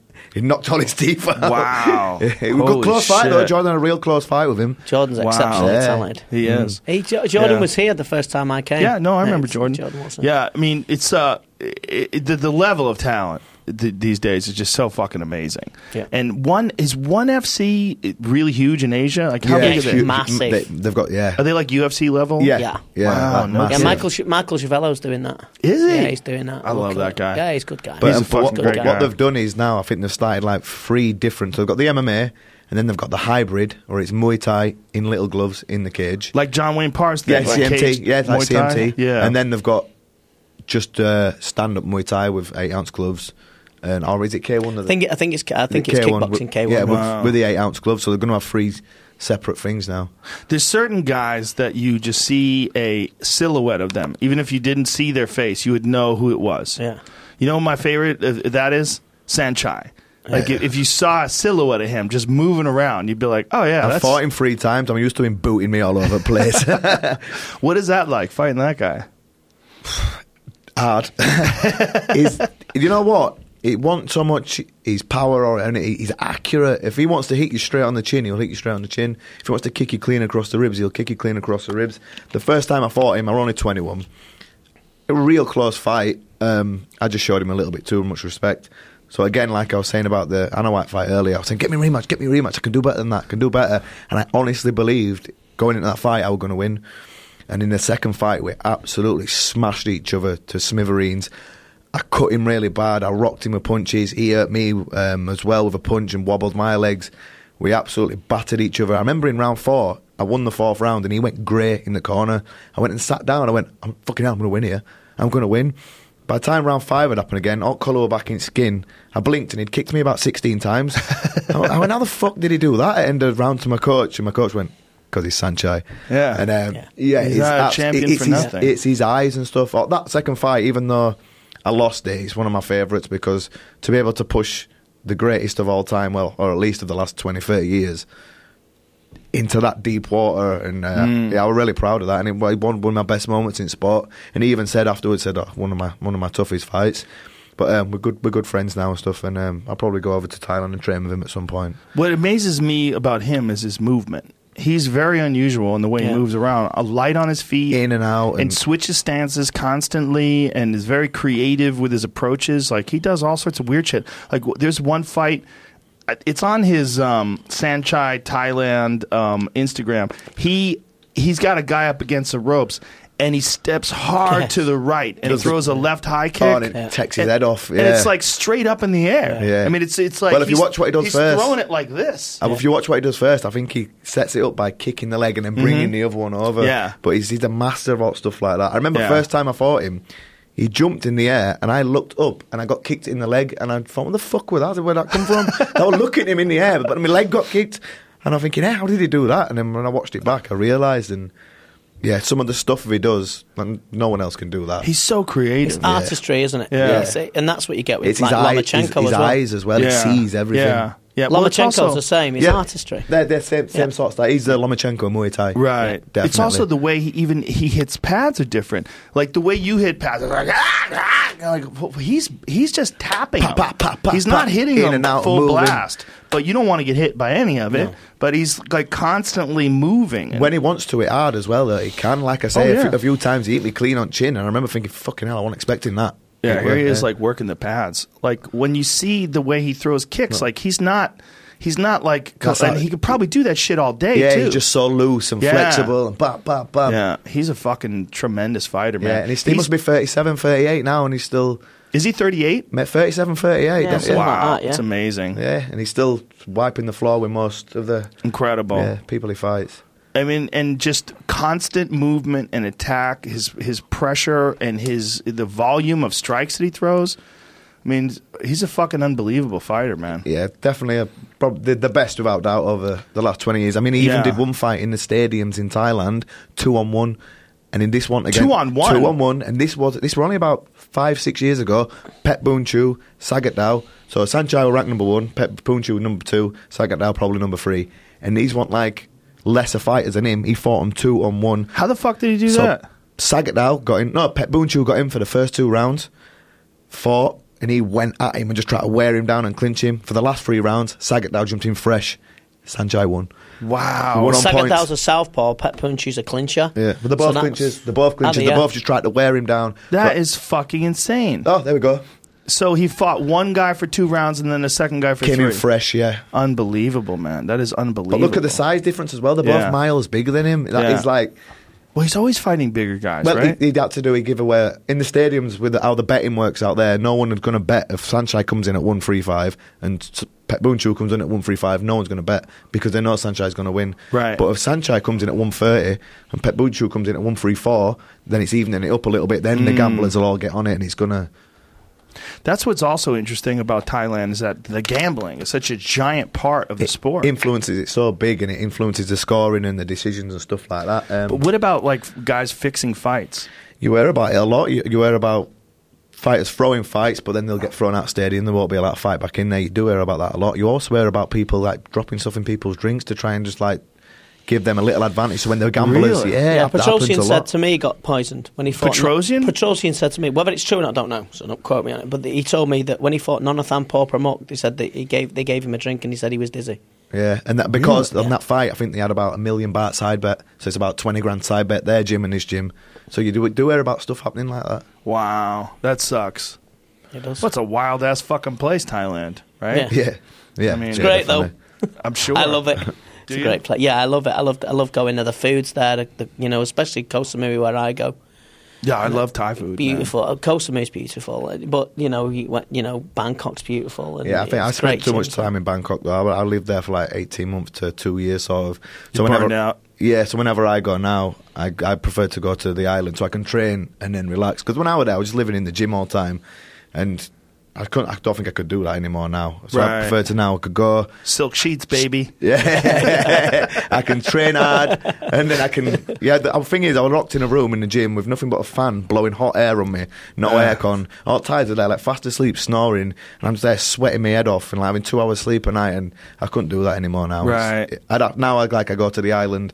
I can still train just as hard. There's some great coaches there still, but I can go to the beach. I can relax. And Is that like Phuket? Is that where you go? Phuket or Samui. Yeah, same with Vinny. Yeah. Yeah. Is Phuket a safe place to go to? Yeah. You know, Thailand's safe. Yeah. Everywhere you go, they used to like seeing drunken. Not that I ever drink over there, and drunken stumbling down the road farangs with like ladyboys waiting on motorbikes. Farangs or foreigners? Foreigners. You hear horror stories about Thailand in the media and stuff like that. There's horror stories everywhere you go. Yeah, of course. Yeah, of course. I've all the time I've spent there, I've never seen that untoward happen. Really? No, never. That's never. amazing. Even Yeah. though obviously it does happen, but it happens everywhere. John Wayne Parr said the same thing. He said Yeah. he goes over there and said everyone's lovely. Yeah. Yeah, it is. Yeah. Yeah. And he did the same Australia's thing. great Yeah. where he is. I've been to his gym and spent time with him. He's another one that if you saw his silhouette, you'd absolutely know it was him. Yeah, Yeah, of course. He's got such an odd style Yeah. of movement. Yeah. You know, like there's a video of him. Go to John Wayne Parr's Instagram. Well, he's changed his style a lot now because obviously when he lived in Thailand, he had to fight the Thai way. Mm-hmm. But like since he's back in Australia now, and he can adapt to do that because he's such a good puncher as well. He can Yeah. fight both ways. I'm sure if he ever fought in Thailand, which he don't need to anymore, he's done all that. But if he did, I'm sure he'd know to. Like, look at this. Like the Revert way back. he moves. It's 100% John Wayne Parr. You know what I'm saying? Yeah. I mean, it's very fascinating. Like if you watched him, you would know for sure. If you didn't see if you just saw the silhouette, you're like, oh yeah, that's John Wayne Parr. Yeah, definitely. Guy's 40 as well. I mean, he's got some engine. on him, 41, man. 41. Yeah, 41. 41. And he's fighting again in 2 weeks. You know, Training like a Bellator. fucking savage. Still knocking people out as well. And one of the nicest guys you ever want to meet. Yeah. he Just is. couldn't be nicer. Yeah. His wife's nice and Yeah. and his kid. Have you seen his son Jesse doing flips and shit? Yeah, and his daughter's Like a a little killer. ninja. Yeah, me and her fought on the same show in August last year, and she came over and she beat a British girl. And, Yeah, she did, yeah. and she's out there I smashing it trained now with as him well. in my garage and just watching him kick the bag. I was like, holy fuck, that guy kicks hard. Yeah, and he comes down a lot of weight as well. Does he? JWP, yeah. I think I've seen him before, and he was like 84 kilos, and then like 2-3 weeks later, boom, 72.5, I'm a- shredded. Big fan of Australia. I'm a big fan I of love that Australians. place. They're just nice people, Yeah, man. I I've love never that been. place. Never been? It's fucking great. Everything can kill you, though. Don't leave your Everything hotel. that begins with S, shark, spider, Yeah. snake, Yeah. Sasquatch, everything that begins with S in Australia will kill you. Yeah, and there's I a don't lot like of any shit. of them things. And crocodiles. Some seas. Some Yeah. seas can kill you, too. If you're dyslexic, it's fine. Yeah, it's a crazy fucking place. But, you know, that's they're pretty close to Thailand, right? Like, Yeah. About a 6-hour flight or something. Yeah, it's like is that it? It's like their Spain, isn't it? I mean, when English go abroad, they and they go get drunk or go on package holidays, they go to Spain. Thailand's their Spain, really. Is that what you guys do? You go to Spain? Why do you Yeah. go to Spain? Yeah, Mallorca. I love Mallorca. Me and my wife go to Mallorca a lot. Mallorca? Is that what it's Mallorca. called? Mallorca. I Yeah. got Ibiza with all my friends. Where? Ibiza. Oh, Ibiza, right? Yeah, yeah, we say it's Ibiza, Ibiza. but Oh, you yeah, guys yeah. say Ibiza. Ibiza, yeah. But it's a Z. How's it a th? Ibiza. Same How's like it? same like Siobhan. It's not Sayaban. Yeah. I don't know. Ibiza. Ibiza is a Neve. weird one. I've heard people say that. I'm like, where Yeah, the it's fuck are Ibiza, you yeah. talking about? Ibiza. Write that down. And you're like, oh, that says Ibiza. What did you just say? It's Ibiza. I'm too old to go to Ibiza now. Just be like, No, you're oh, not. wait for all young Well, guns. that's go. a Spain thing, right? Like there's a lot of ths, Yeah. right? Yeah. Yeah. No, yeah, true. Yeah, probably is.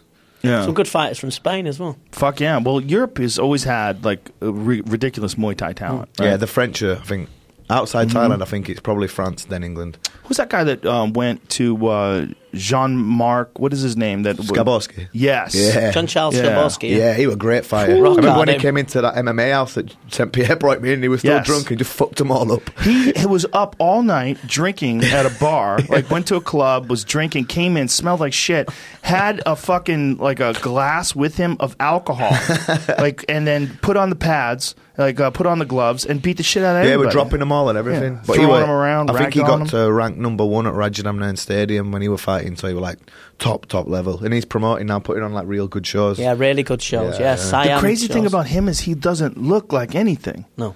Like Yeah. you look he at never him, looked in great shape or Yeah. anything, but he He was like looks that when he fought. flat, no But he could- muscles, he but could- he fucks people He up. could bang. He could Danny rip. Bill didn't look like that, did he? Yeah. But he could catch the legs and sweep Yeah. the ties Yeah, and Skaborski, stand he with could them. put you to sleep when he with that right hand, yeah. John Wayne Parr beat him though, didn't he? Yeah, knocked him out. Well, what was great about Skaborski though, he used to fight from 140 up to 165. It won no weight class for him. They just said there's a fight at 165, do you want to do it? He'd go, yeah. And then he'd go fight. And so you got fight 2 weeks, 140, he went right, cut the weight down to 140. So yeah, that's why he was so good. Now, you see a lot of traditional karate style in MMA now, where a lot of these guys are learning how to fight a different way and throws people off with like front leg side kicks, wider stances, that hopping in. Is it Wonder Boy who fights like that? Yeah. But you don't see that in Muay Thai. Well, talk about Tenshin, the kid from Japan, the new kid, who is brilliant. That southpaw who I love. How do you say his last name? Natsukawa?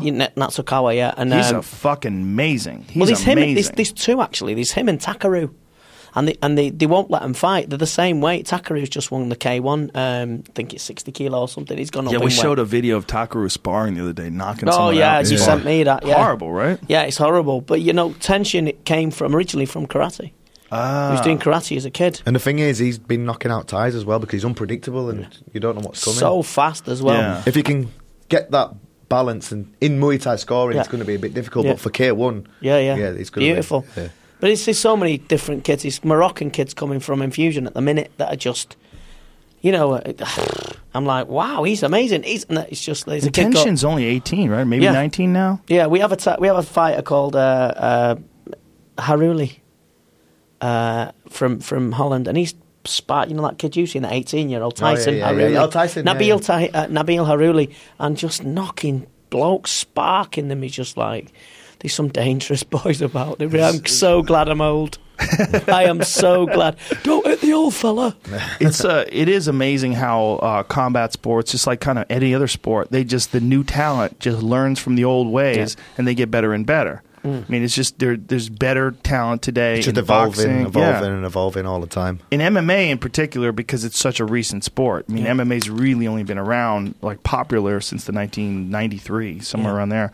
So if you look at like 1993 MMA versus 2018, it's a fucking light years difference. But Muay Thai, it's more incremental, right? Yeah. I mean, it's better, but not as much better. No.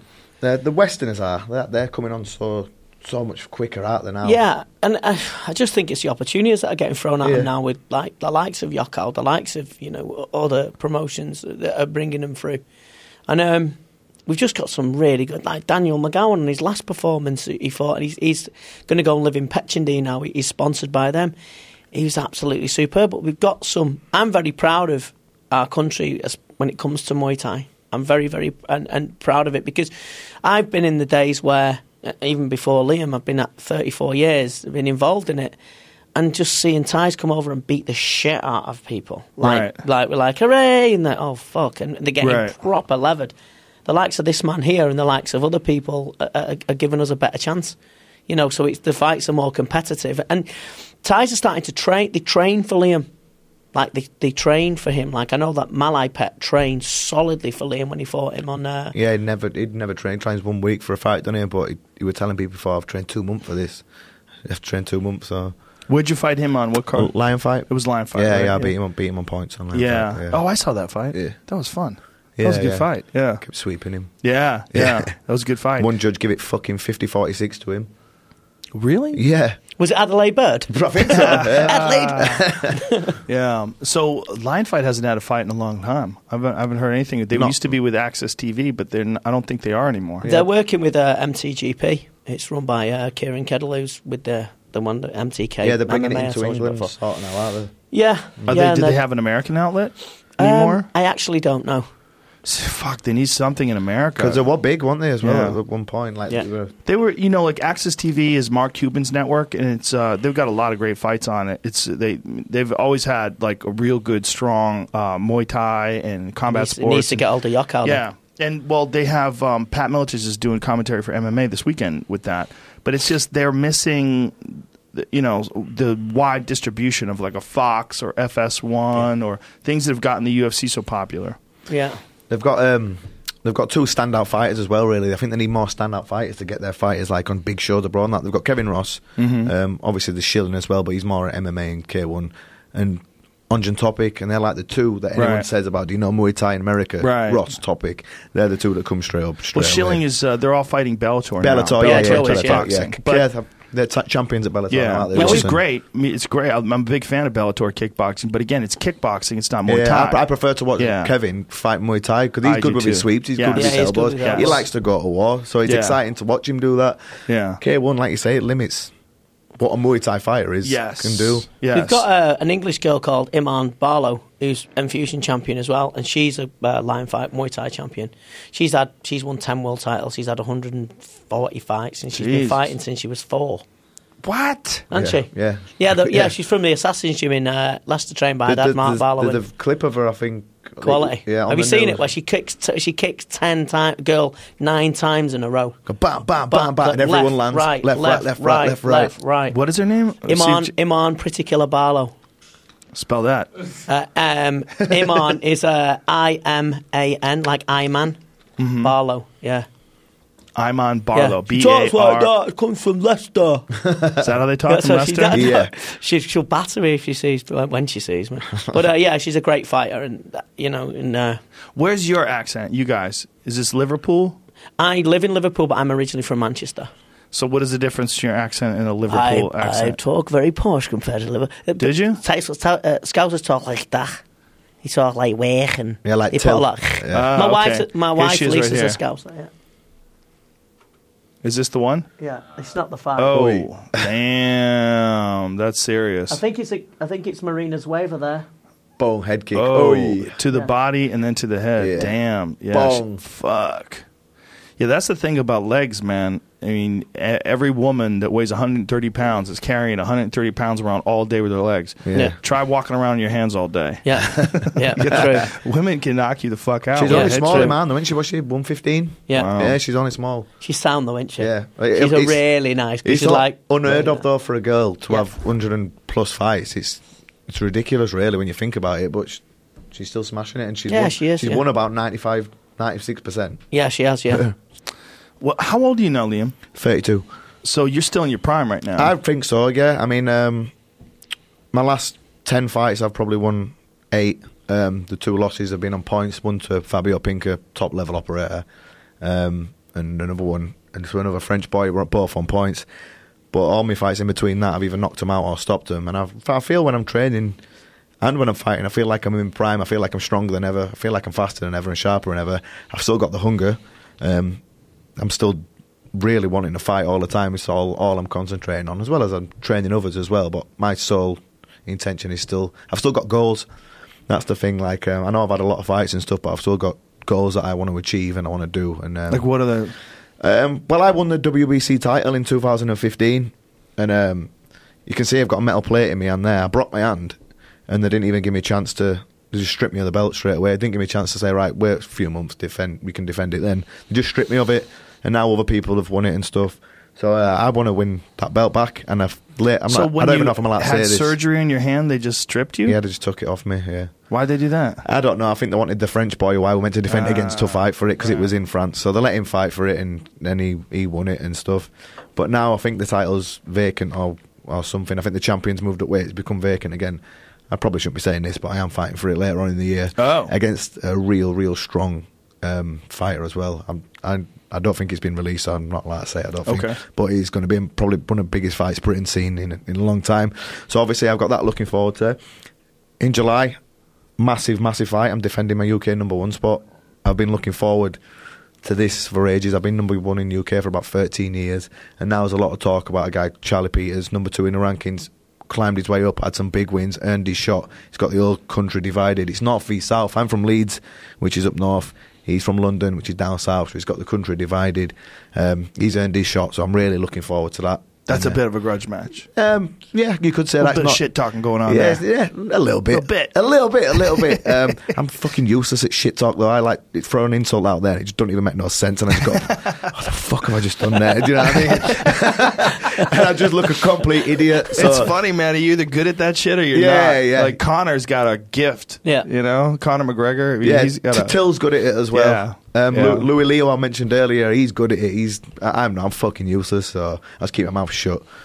So where's the best way that most people can watch you fight? Like a lot of these fights, you're going to have to watch them after the fact in America, right? Most of them do come straight onto YouTube, or some of And them. Yokao puts them on. They put them on their YouTube channel. Yes. And is it just Yokao? Yeah, YOKKAO. Yeah, just on here.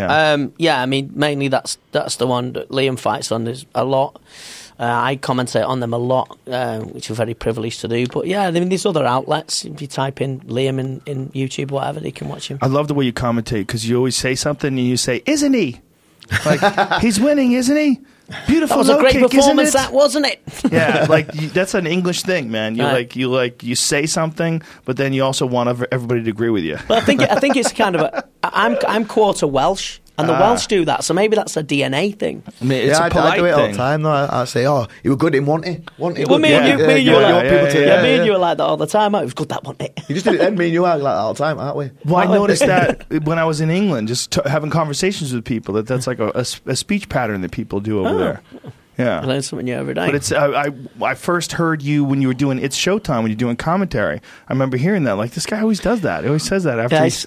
some of the things. I mean, there was one fight where Mohammed Kamal and Mossab Amrani, and I go fucking bananas. And looking back at it now, I'm thinking, but they loved it. The Dutch said, "Yes, we like you screaming like bitch." Yeah. So you do it. You have squeaky voice. It makes the fight exciting. Great Dutch accent. Thank you, Bill. So Yeah. I spend that much time in Holland anyway. But yeah, it's thanks for that. They're the real pioneers, right? When it comes to like expanding into Muay Thai and kickboxing. Yeah. Well, how did that happen? Like the Dutch, it was a Kyokushin base originally, right? Yeah.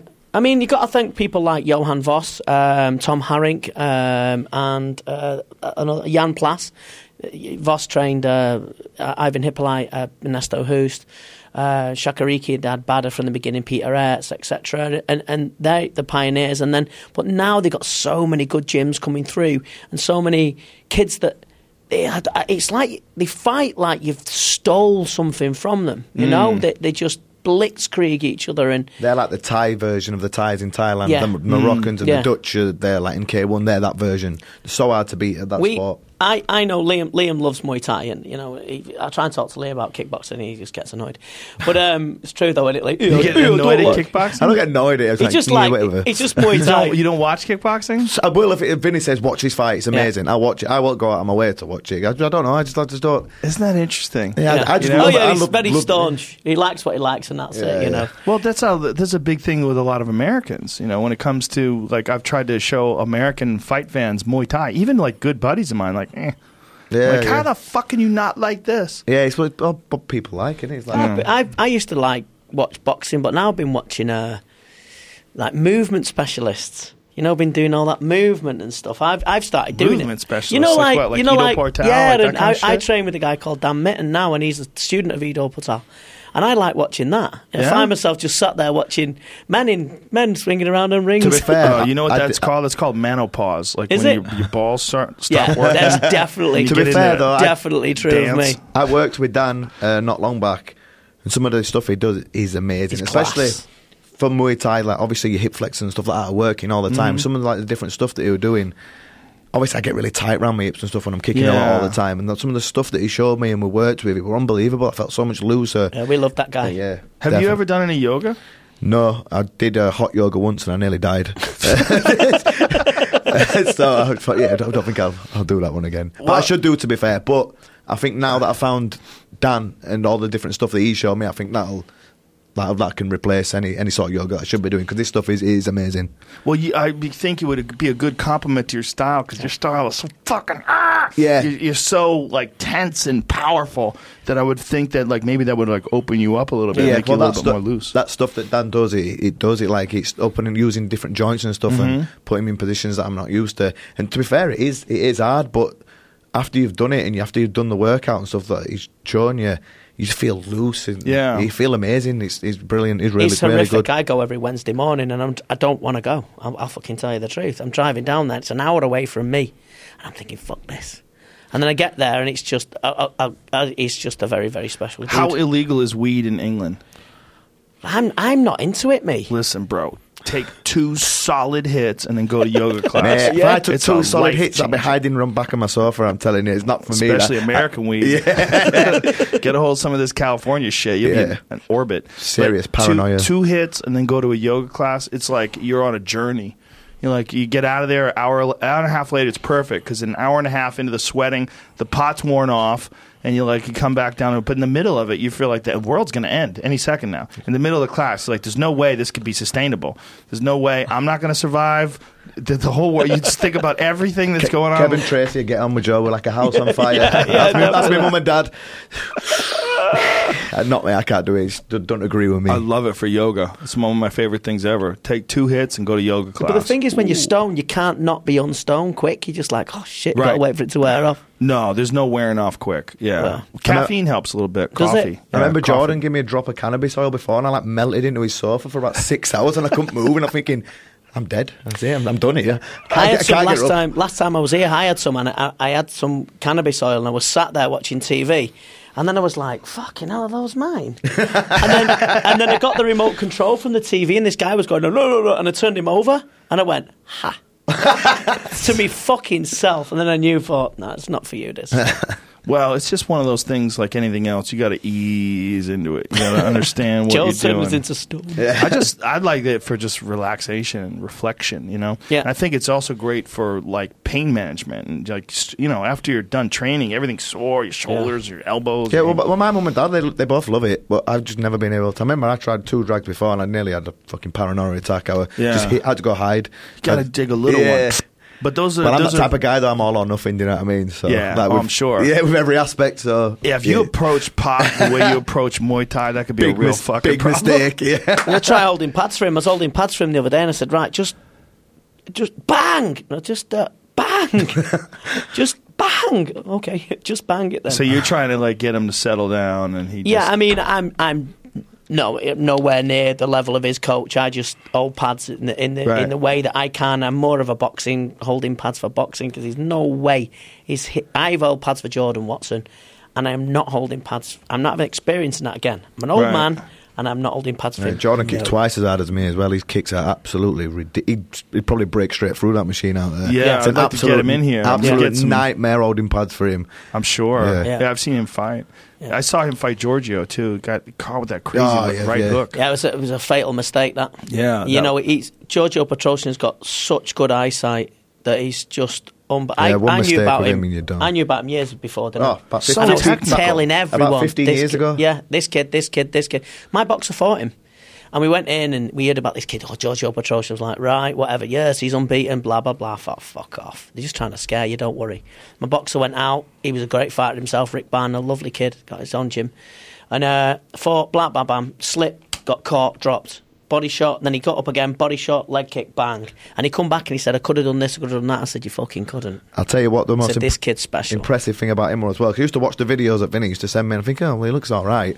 I commentated with Vinny once live on him, and I just saw the subtle stuff that he does up close, the little slips, the little step off from southpaw, and I just said to Vinny, I took the mic away, I went, this is fucking unreal. Just the subtle stuff, which is what makes him a level above anyone else. He's the greatest doctor. K1 fighter of all time. Yeah, and I mean, what he does is it negates your rhythm.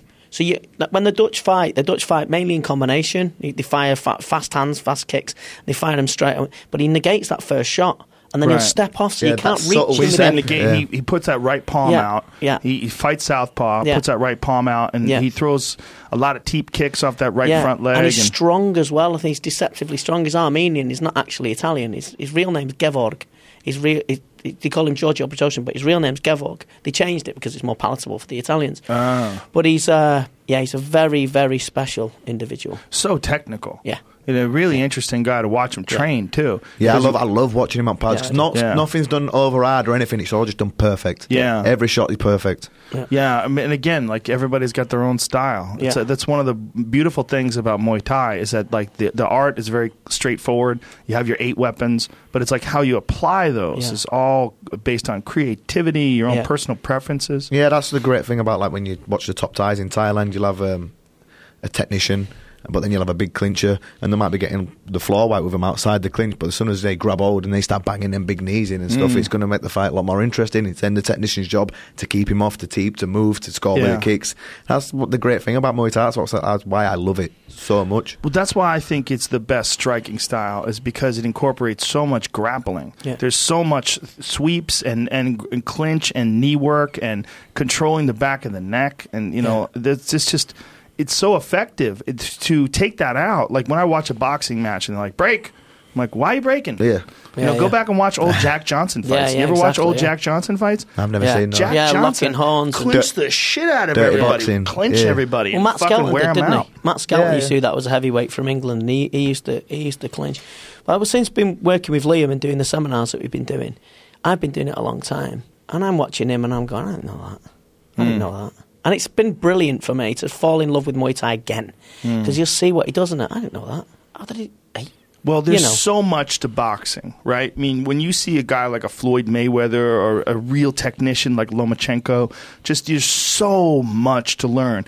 Now add leg kicks, knees, head kicks, elbows, clinch, all this other stuff. I mean, Muay Thai is almost never ending. Yeah. I say all the time, I've been training nearly 20 years and I learn every day. Every day I will learn just something new, whether it's from someone in the gym who I've been sparring, whether it's from my coach Richard, whether it's from a YouTube video, watching a fight in Thailand or something. I'm still learning every single day. And I remember my trainer from Thailand, JRE, when I was living there, he was saying, I'm 50 years old, I've been doing this 40 years. He said, I learn every day as well. That's amazing. It's never ending. That's why I'm in love with it so much. Yeah, Jiu-Jitsu is very similar. But I could imagine, well. I could imagine MMA being exactly the same with the wrestling, the Jiu-Jitsu, everything. Yeah, it's just one of those things that on the outside you don't see it, but the closer you get to it, the more you realize, like, wow, this thing is like never ending. Yeah. And you know what? I'll be honest, I've not met anyone that I'd really dislike in it. They're all pretty decent, aren't they? Nice people. You meet and they knock fuck out of each other, then they're like, cheers. Well, talk about a character developer. Yeah. I mean, what develops your character more than combat sports? Yeah, that's true. I mean, you find out who the fuck you are. Yeah, exactly. And that's why we'll come back to what I was saying earlier. You find out who you are. Some people think, fuck this, that ain't me. Other people say, fuck yeah, let's do that again. You know what I mean? Yeah. And that's all the best fighters are all the most best people you're going to meet as well, I think. Like, look at how much of a gentleman Petrosian is. He is, isn't he? Yeah, I mean, absolute. Do you know what's funny about the fight with Jordan and Petrosian? They're very similar characters. They're very, very nice people. I mean, Jordan is an absolute. You wouldn't think Jordan was a fighter. I met him, super sweetheart, lovely guy. All right, but you know, and then at the end of the fight with Giorgio and Petrosian runs over and puts his head on him. He hugs him. Yeah, because I think like attracts like, and I think he understood that. It was a fight. Once it's over, the bells ring. I said to him, because I messaged Giorgio Petrosian. He said, you know, punched another one of my friends, whatever. Congratulations, but don't hit another one of my friends. He'll have me to deal with, as if he's fucking scared. Like it matters. And he said, oh no, he kicked hard. He kicked really hard. He kicked very, very hard. So he was still respectful, Yeah. He's a good guy. Well, listen, let's wrap this up. Liam, thank you so much for being here. Thank you for having me. Thank you very much. It's my honor. And thank you for training with me, too. That was no beautiful. Problem. That was awesome for me, man. And people could find you on Twitter at Liam_Badco. Yeah, get me on my Instagram. That gets updated. All my training. Did I say Twitter? I meant Instagram. Yeah, my Instagram. All my training clips, everything I post on there, all my fights, all my seminars, all my upcoming stuff that I'll be doing with Vinny will all be thrown onto there. Yeah, and Vinny Shoreman, you're on Instagram as well with a Y. Vinny, Vinny Shoreman. Yeah, and VinnyShoreman.com. Get hold of me. We'll see what happens. Thank you, brother. Thanks, Joe. Awesome. Cheers, man. Thank you very much. Thank you, everybody, for tuning into the podcast. What is it? A podcast? I said podcast, I think. Man, the end of these fucking podcasts, you would think that I'm talking for 2 hours or whatever the fuck it was, that everything would be warmed up. But as soon as I stop and then I have to do these things, my voice just goes, fuck you. Thanks for tuning into the podcast. Thank you to Onnit. Go to ONNIT, use the code word Rogan, and you will save 10% off any and all supplements. Thank you also to Square Cash. Download the Square Cash app for free in the App Store or Google Play. Use the promo code Joe Rogan, one word. You will get $5, and $5 will go to our good friend Justin Wren's Fight for the Forgotten charity to build wells in the Congo. Thank you also to Quip. Quip, the toothbrush that I use It's ergonomic, it's delightful, it's well designed, and Quip starts at just $25. And if you go to getquip.com/Rogan right now, you will get your first refill pack for free with a Quip electric toothbrush. That's your first refill pack free at getquip.com/Rogan. GETQUIP.com/Rogan. Thank you also to the Black Tux. You don't want to look like a fucking schlub whenever you have to go to something fancy. So go to the Black Tux, thebblacktux.com/Rogan. Go there. You will get $20 off your purchase. Thebblacktux.com/Rogan. $20 off your purchase. The Black Tux premium rental suits and tuxedos delivered. And that's it. We did it. That was a whole week. Bam. Fun times. Learned a lot. Had a good time. Yeah. And we got a lot more coming. So we'll see you soon. Appreciate you folks. And that's it for now. Bye-bye.